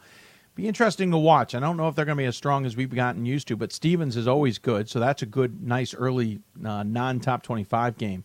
And Stevens got the victory in that one. Quickly look over the men's side of things. Whitman beat LeTourneau 104-90. According to our Ryan Scott, 14 guys scored for Whitman. They looked pretty sloppy and still rolled over a very good tournament quality team in LeTourneau. So that's a fascinating top 25 game in a receiving votes category in LeTourneau, number 4, and Whitman. Of course, I had them number 2. I thought Whitman was 6. I'm losing track. Whitworth was 6. That's right. We mentioned Illinois Wesleyan getting over Chicago, 81-73. Emory's is playing against Piedmont right now, and they're apparently rolling them. Though Ryan Scott says Roman Williams is 1 for 14 in that game. Lynchburg got a win over St. Mary's today. Surprisingly close there, 83-80. Gettysburg and Lebanon Valley played up. Val got that win over Gettysburg, 84-80. Remember, new head coach at Gettysburg this season after Andrew Petrie retired in the offseason. That new head coach is the former Vassar head coach and Coach Dune. So a little bit of not a great, well, you don't want to start with your first loss certainly. Yeshiva lost today to FDU Florham. Yeshiva led by 18 in the second half and lost to Florham by 1, 69-68. Not a good start for Yeshiva, to say the least. By the way, Wesley played Towson today, and actually within 30 points of them. That's not too bad. What else? Franklin Marshall, we mentioned over Albright, 81-74 without Glenn Robinson, who we mentioned was out earlier due to illness. And I think there were some other games in there. Linfield defeated Evergreen State. No surprise there, 105-75. So there you go. That's kind of a look at what's going on in with scores today as teams get rolling. I'm just double-checking, make sure there isn't anybody else with any comments before we take another break and get to our next guest. As we have, we will hear from, I should say. Oh, here we go. We should hear from Mike McGarvey here coming up shortly, the two-time All-America in the past, or Sinus.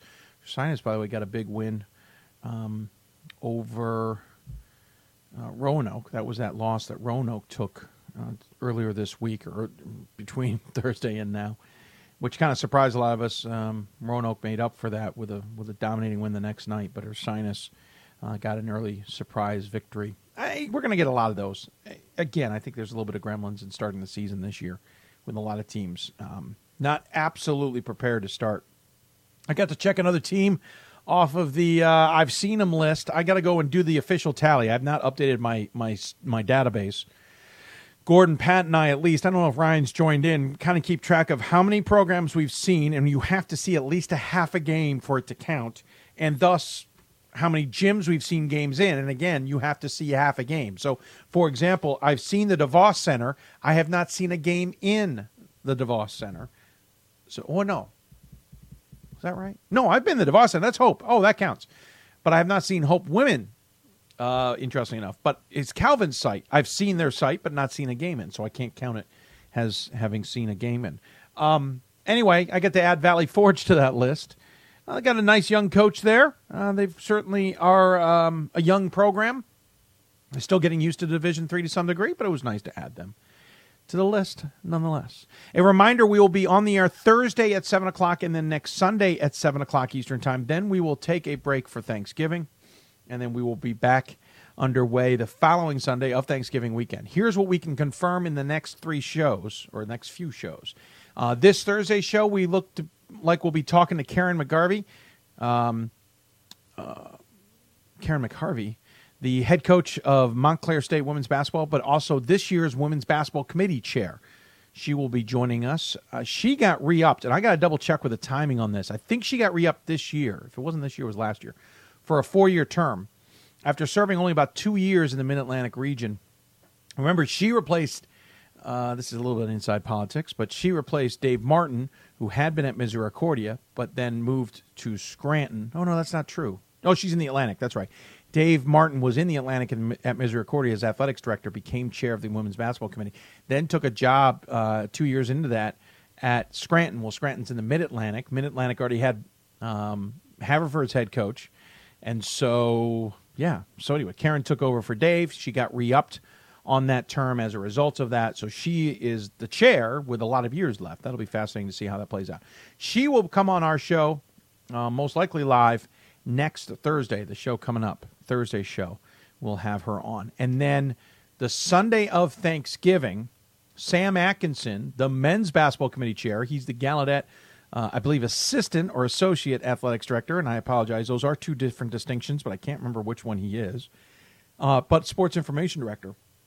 He will join us right here in studio. I am not kidding you, folks. He will be in studio, most likely on the other side of this table. We will rejigger our camera shots a little bit to make that work. We'll talk about these jerseys on my desk later. But he will be in studio to talk about things and answer your questions. Whether he's live or not, we haven't decided yet. Your questions may have to come in early, but we will figure that out at a later date. But he will be here the Sunday after Thanksgiving. So those are the things to look out for. We'll take another break. When we come back, we head to Lycoming and talk to the head coach, the new head coach. Mike McGarvey, the two-time All-American, is back in Division III as a head coach. We'll talk to him about what he thinks he has ahead of himself at Lycoming. You listen to Hoopsville, presented by D3Hoops.com, and, of course, our system just crashed again, it appears. So this is how this... 2 shows in a week. This has happened, and trust me, folks, it's not the computer. It is definitely all the software. We are still streaming, and I know that. We will lose the Facebook stream, and I apologize. We're not going to be able to get that up and running in time when we get back, once we get this thing kind of tidied up, as it were. I'm just waiting for the system to allow us to do something else here. So YouTube, you're going to get a little bit of a break here until we get things up and running again. Facebook, we're going to lose you. And I apologize. This has happened now 2 Sundays in a row. We have tested everything. We have looked at everything. We have triple-checked everything. Everything works. This is clearly a software reason. And now you're seeing reason number 2 tonight why we need to look at new software, which is not the easiest thing. College basketball lives in Kansas City at the College Basketball Experience at Sprint Center. The College Basketball Experience is the place to get your game on. It's not a museum, it's an experience you won't forget. Discover the history of the game in the National Collegiate Basketball Hall of Fame, featuring the Gallery of Honor, Mentor Circle, and Honor Theater. Suit up in the latest CBE logoed Nike gear at the CBE Hoop Shop. Elevate your game today and visit the house that college basketball built. For the love of the game. But for those of us who are Division III student athletes, it's more than that. A lot more. Sure, the game is important. But as we work so hard to build both mind and body, it's more about team. That is why NCAA Division III teamed up with Special Olympics. And in giving the gift of sport to those for whom it seemed an impossible dream, we are working to make this a better world. Help us keep that dream alive. You can make a difference. This is why we love sports. It's in the way they play, free from the pressures and all the money talk. Playing for simply the love of the game, where everyone has a shot at their definition of success on and off the field. This is what we love about sports, and what we can still love about college sports.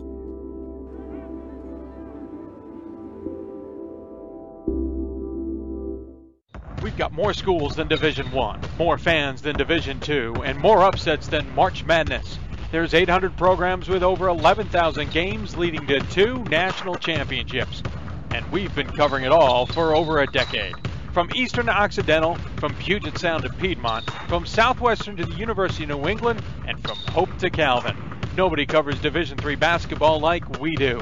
We're at D3Hoops.com at www.D3Hoops.com.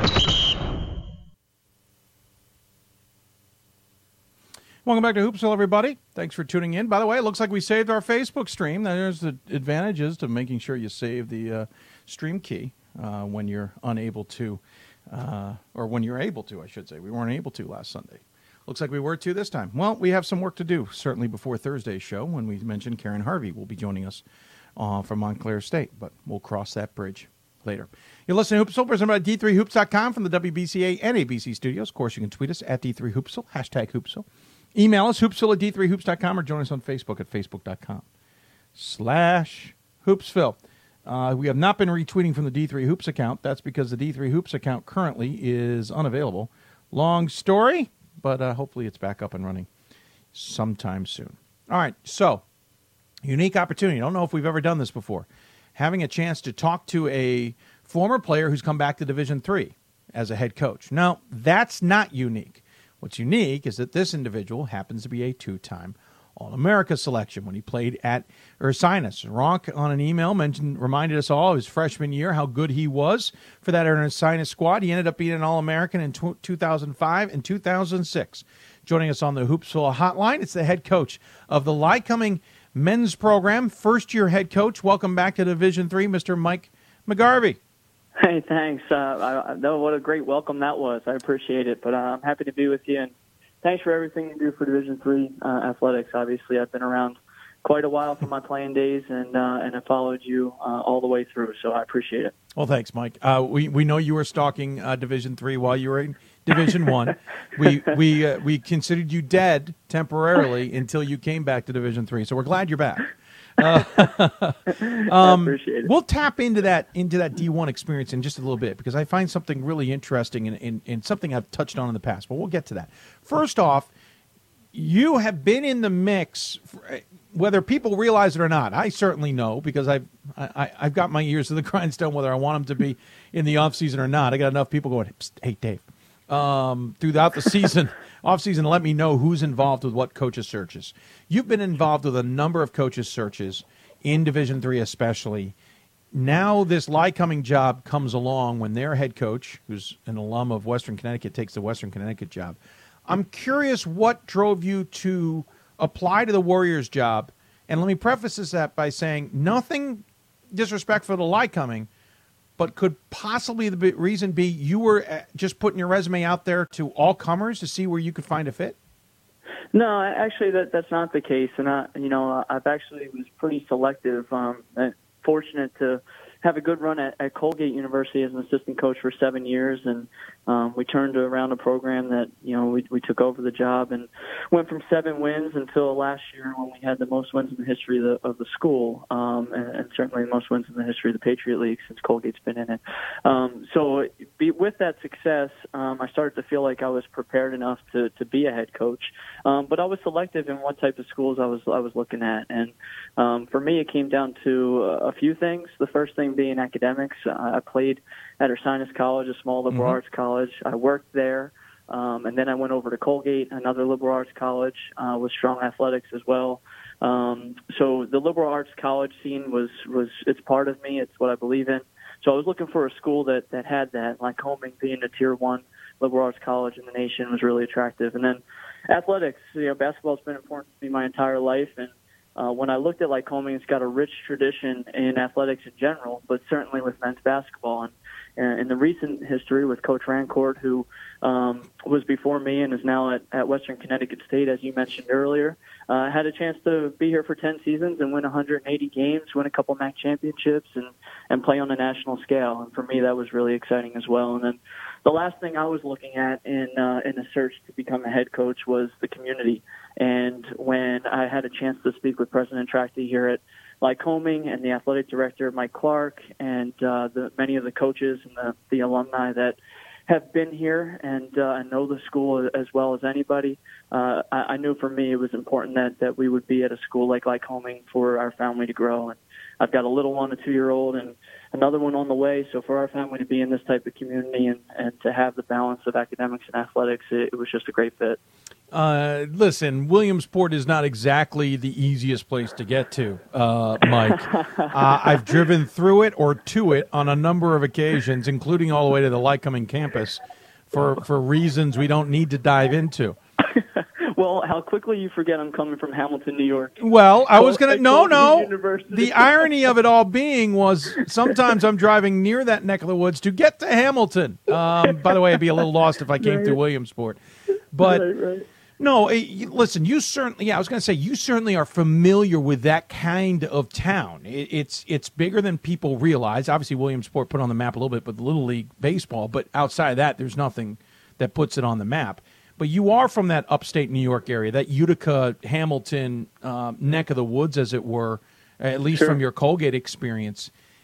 That must feel comfortable to you, because I would imagine if it was the version of you that was from, the Ursinus, which is a little bit more of a busier outside Philadelphia area, that's not as much of an attractive idea. I'm guessing that, but you have some comfortability is what I'm trying to get at. No, you're right. And, and there is a big difference just in terms of the population. Hamilton, New York, when I was at Colgate, is a village of 3,000 people, and when school was in session, the population doubled. And here is a little bit more of a metropolitan area with, about 40,000 people in the surrounding towns. Sure. And in Williamsport. But also, my wife and I are both from Pennsylvania. We're both Ursinus grads. We have a lot of family that's close by. So for us, even though some people might think Williamsport is kind of off the track, for us it gets us a little bit closer to home, and within 2.5 hours to major cities like Philadelphia and Baltimore, and 3 hours to New York and D.C., and I think it's a really great recruiting base for our school. 2.5 hours to Baltimore? Yeah, depending on when you leave. Yeah, and the weather, the police officers. Certainly in the summer when I went to visit my current players, it took that long. Absolutely. Let's quickly touch on Ursinus. Let's work our way back to this job by going back to Ursinus. Okay. You were a finalist for the Jostens Trophy in 2006, two-time All-American, two-time Conference Player of the Year in the Centennial. Your jersey number 11 is retired by Ursinus. You helped them. It was the Final Four, if memory serves. Though Coast Guard nearly ruined that for you. What was it about that experience? Because you then, as you mentioned, latched on as an assistant coach for a few years before moving on. What about that experience told you, yeah, I do want to get into coaching, and yeah, I do want to make this part of my life? Well, let's not get it confused here. I wanted to be a player as long as I could possibly be a player. So. Sure, I'll give you that. Yeah. So in my undergraduate studies and playing college ball at Ursinus, we had some good teams and a lot of success. Played in 4 postseasons and 3 NCAA tournaments, and I was a big part of that. So personally, I thought I would have a chance and aspired to play professional basketball. And when some of those breaks didn't come along in 2006, fresh out of right upon graduation, I had a break and a really good break. The assistant coach that had recruited me and coached me for 4 years at Ursinus went to the Petty School in Princeton, New Jersey, and became the head basketball coach there. And I had a really, really good relationship and still do with Kevin Small, who's the head coach at Ursinus College. Mm-hmm. And he said, "Hey, we're losing an assistant, and you're not playing anywhere. And do you want to kind of check this thing out, right?" And I jumped in, and I was with him for 4 years before moving on to Colgate. But once I got into it, and I learned how to recruit, and I learned how to game plan, and I could see all the reasons that we were successful as a team when I was a player, and I could see the office side of it and what went into making our team so successful. It really just my energy was up, and I could tell that I had a passion for it. And I think as I grew over those 4 years as an assistant with Coach Small, I think I started to learn, I can make a profession out of this. You then did leave for Colgate after a few years at Ursinus. What was the draw? I mean, we're familiar that, and this is where I'm diving into this one, that this conference is a bit of a Division III hotbed. Joe McCallick is an assistant at Penn. You've got Nate at Bucknell, along with the women's program, former Division III coaches. We certainly, the Patriot League is full of Division III roots. But what drew you to Colgate and what drew you to Division I? Because that's a beast of a different kind. Sure. Well, the opportunity. So Coach Langle, I was fortunate when he was leaving Temple to take the Colgate job. I had gotten to know him over the previous 3 years, back from 2008 to 2011. And just being a Philadelphia guy and being at similar recruiting events and getting to know him a little bit really helped, because when he had the opportunity, I was fortunate that he saw something in me that maybe I could be successful at Colgate doing some of the things that I was doing at Ursinus, and gave me an opportunity to jump from Division III to Division I. And at the time, I was really excited about it because I had aspirations of being a Division III head coach. And having that Patriot League experience, having a chance to learn what Division I basketball is all about, managing a budget, recruiting nationally and internationally. I thought that all those things would, really help me and better prepare me for when I did get a crack at being a head coach in Division III. So I jumped all in, and I was fortunate that it all worked out. You were there longer than you expected? About what you expected? I mean, I've talked to some others who have been assistants in that league, and some have purposely stayed there for a period of time to get as much experience before they take a dive back into Division III or somewhere else, and whether it's assistant or D1 or whatever, or head coach. But 7 years, I don't know. I mean, as a tea leaf reader, I don't know what to make of that. Did you want to be there as long as you were, or was it just missed opportunities?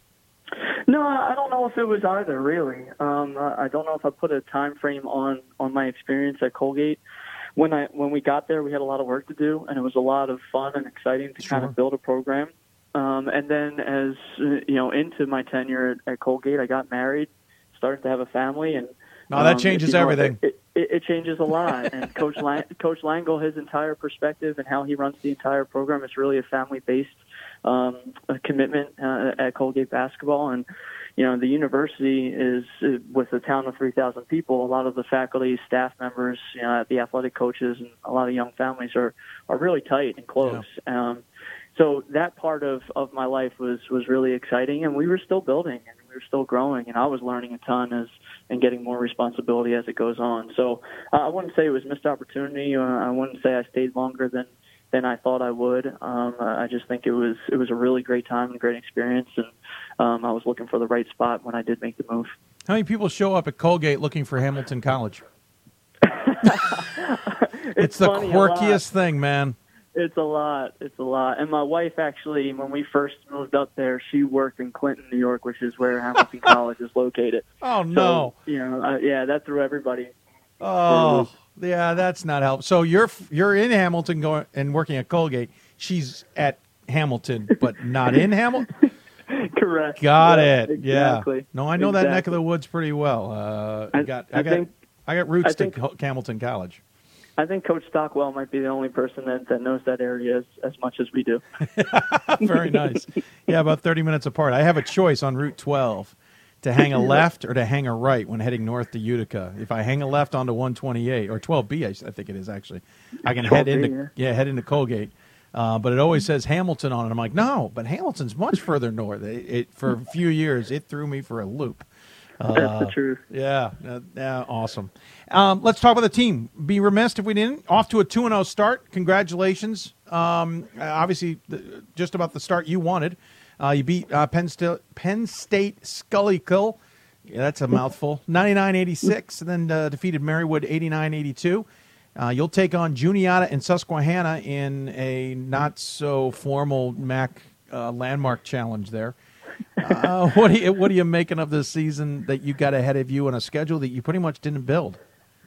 Yeah, I think, the weekend was great. It was an awesome chance for us to get a look at, what the team was going to be and how prepared we were to compete against two pretty good teams. And Friday night, Penn State Schuylkill played really well. And, I think at one point we were down, with 4 minutes left. And to see our guys kind of kick it into gear and finish the game really well, I was really proud of that effort. And then Saturday presented another challenge, and as a first-year head coach, you don't really know how your team's going to be, respond after a Friday night game and be able to play for something meaningful on Saturday afternoon. But our guys were really focused, and we had the lead for most of that game against Marywood, and withstood a late run from Marywood to win the game on Saturday. So I was really happy with the weekend. We have a quick turnaround here, as you mentioned. We go to Juniata on Tuesday, and then we have a little bit of time to prepare for Susquehanna next week. But my expectations are to just keep improving, and we're learning a lot about each other. My team's learning about me. I'm learning about my guys, and as long as we keep on making a step towards, getting improvement, get better each day, I'm happy with that. You're also walking into what may be top to bottom one of the most competitive conferences. Don't confuse that, people out there, with me saying it's one of the best conferences. It is, though, top to bottom, one of the most competitive in the MAC Commonwealth. It's almost like the Big Ten in football. It's going to be tough going every single night. You haven't really been in that mix in a while. How long do you think it's going to take you to kind of get used to the Messiahs and the Arcadias, the Lev Vals, and the like?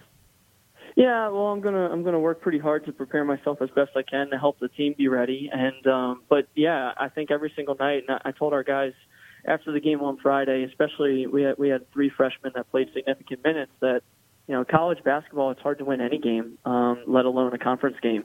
And when you're talking about the MAC Commonwealth, you're talking about a lot of teams that know each other really well, that are very well coached, that have a lot of really good players. And whether you're on the road or you're at home, it's going to be a challenge.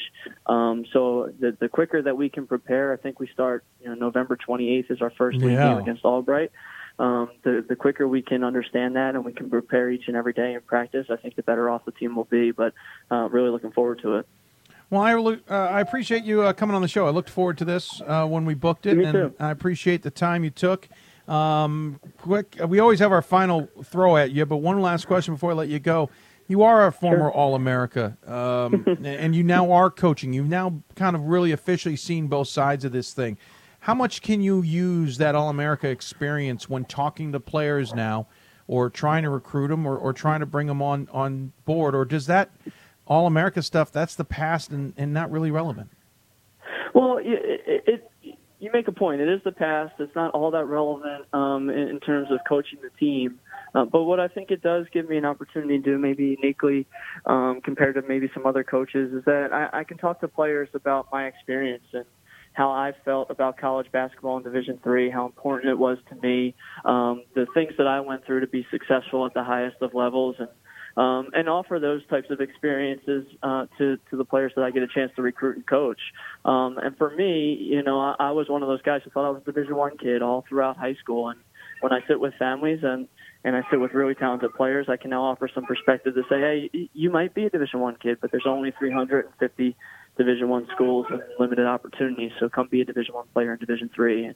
And I feel like I live that somewhat, and it's something that I will rely on as I move forward as a head coach. Well, looking forward to seeing how it goes. Thank your daughter for letting us have some time from you tonight. I thank my family all the time, too. As always, we give the coach the final word. Any final thoughts you want to share with those who may be tuning in? No, I just want to appreciate everybody's support. Social media, especially since you posted that I'd be on tonight. I think there's a lot of people that have reached out that are in tune with Division III basketball, and I just want to thank them for all their support and wishing us well. Thank you for having me on, and look forward to a great season for everyone. We look forward to seeing how it all works out. Thanks, Mike. Appreciate it. Take care, and we'll talk soon. Thanks, Dave. Have a good night. Absolutely. Mike McGarvey joining us here on the Hoopsville Hotline again. Two-time All-America at Ursinus. Nothing against Ursinus, but that was the heyday of Ursinus basketball so far. They certainly have been good, and they're trying to get back to that. But that was the zenith for that program. It was fun to see them play, and he was very good.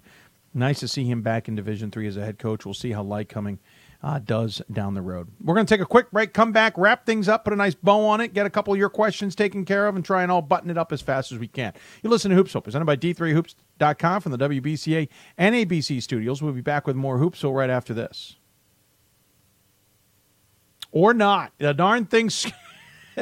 What we're going to do, folks, is the system has decided to freeze up on us again. So what we're going to do is we're going to allow the system to kind of crash itself, restart, and then we'll come back. That will literally be our commercial break.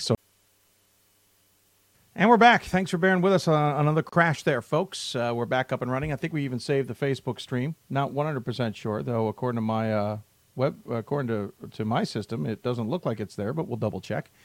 Thanks to all our guests for being on the show. Thanks to you, those who tuned in and stuck with us on YouTube. We should be back up. You should be getting us. According to our system, we are running, so we apologize for any issues that may have popped up. No, according to Facebook, we did save it, so awesome. All right, so let's put a bow on this show. First and foremost, got a couple of questions I wanted to get to. Let's see if I can find them. Hold on. Here we are. And of course, this is saying, I think we're pretty good on YouTube. Anyway, one of the questions we got was any predictions or thoughts for the Skyline Conference this year? Skyline men, I think, is probably the topic there. I think Yeshiva's the team to beat once again. I don't see any reason why that would change. There's some decent teams in the Skyline, but it's not one of the best conferences to talk about. But I think Yeshiva, they lost to FTU Florham. I think that's more about Yeshiva finding themselves. Now, Alouf's not back this season from what we can tell.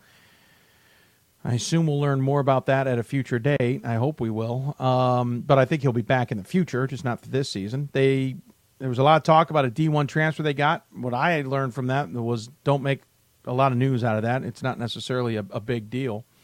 But then they had some other talent come in, and I've seen some of that talent in videos that have been shared to me, and I think they certainly could be a pretty good talent. So I think that's the team to watch out for in the Skyline on the men's side. It's going to be a battle. The Skyline is tough in itself. Certainly not one of the tougher conferences in the country, but it's certainly proven to be a less than enjoyable conference for those who had to play in it.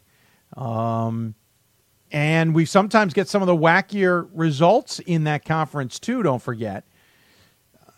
But you've got, let's see, Merchant Marine, I don't think we're going to be worried about too much. Last year, Farmingdale State certainly helped lead the way with SUNY Purchase. Those two teams will probably be back and playing pretty well again this year. It might end there, but we might get some surprises. Old Westbury's always known to kind of emerge and start playing well, so we'll keep an eye on it. But I think Yeshiva should be a favorite. I think Yeshiva should be a favorite for good reasons. Thought there might have been another question. Let's double check in case we missed it. I don't think so. Maybe I'm missing it. Let me double check Twitter because I know we got a couple questions at one point on there. Matt Lewis says, great-looking jersey in the background. He noticed the new jersey over my right-hand shoulder. It's the Oshkosh jersey, but that gives us a chance to mention the two we have here. Sorry, Ira is going to be angry, but our previous one on the door is sitting back here, the Gothic Knights of New Jersey City. We're just trying to move things around. We have two more here. John Carroll sent us a jersey. So did Nazareth. Nazareth sent us a jersey we mentioned last year of number 11, which is significant in program history. We will find places to hang them all with Sam coming in, and this studio going to be seen in a little bit wider light. We will be decorating a few more places to put jerseys, so we will find new homes. We can even put another one on that door, believe it or not. So more jerseys will be hung here soon enough. We're tweaking this studio, something we could not do in the off-season, but we'll continue to work on that moving forward. So I want to thank everybody, but that's why we wanted the Nazareth and John Carroll jerseys here, especially John Carroll, whose SID, Chris Wentzler, is battling cancer. We wish our best to him. And those who've been supporting by either shaving their heads completely or to a buzz cut. Haven't been able to do that for ourselves for varying reasons. We've thought about it, though. I wanted to also thank, we always thank on this program, the sports information directors who help us. And, of course, tonight they would be Gene McGovern from St. Thomas, Ken Johnson at MIT, and Joe Gustina at Lycoming. This actually today, well, not today, in a couple of days, wraps up the Thank Your SID week, part of the COSIDA Recognition Week of its members, College Sports Information Directors of America. But thank your SID, hashtag thank your SID. And we always thank the SIDs here, sometimes not by name, and there's varying reasons for that. Sometimes it's because all of a sudden we realize we didn't write them down and we don't want to screw them up. But today we wrote them down. Again, Gene, Ken, and Joe. But we can't do this show without the help of sports information directors, and it's always helpful when they are helpful with us, whether it's getting us a guest at the last moment or helping us weeks in advance on guests. Some will get us pictures that we request that we need for promotional reasons or for production reasons.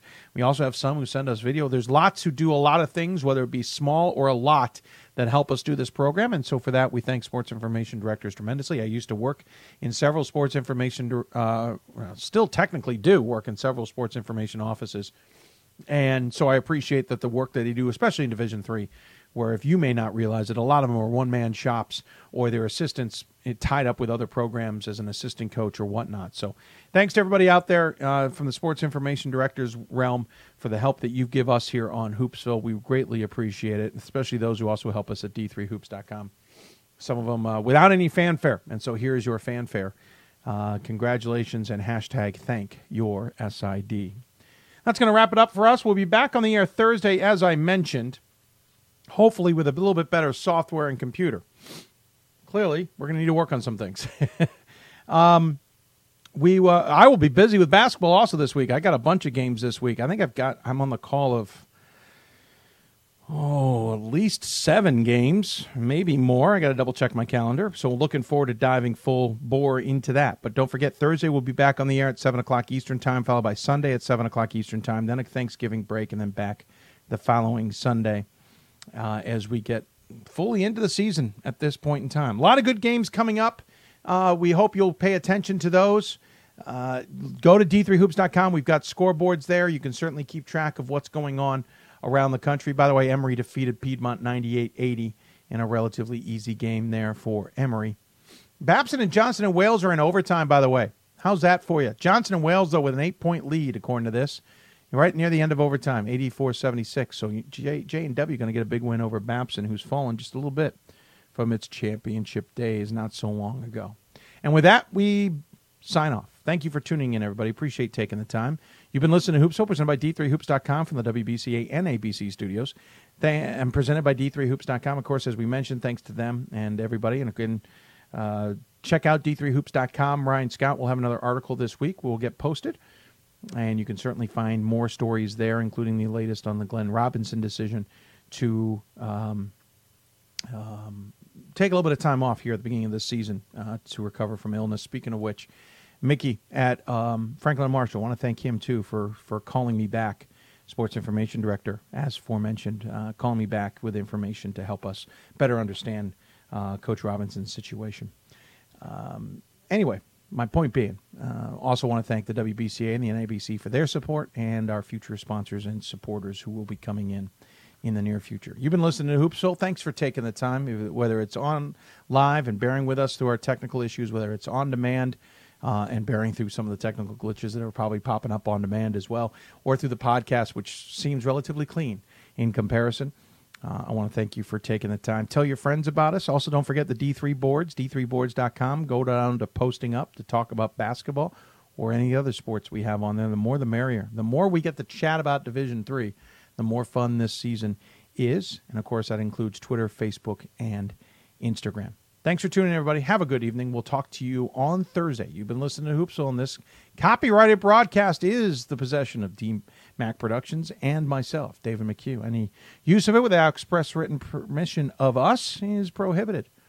We want you to enjoy D3, but at least check with us first. Good night, everybody.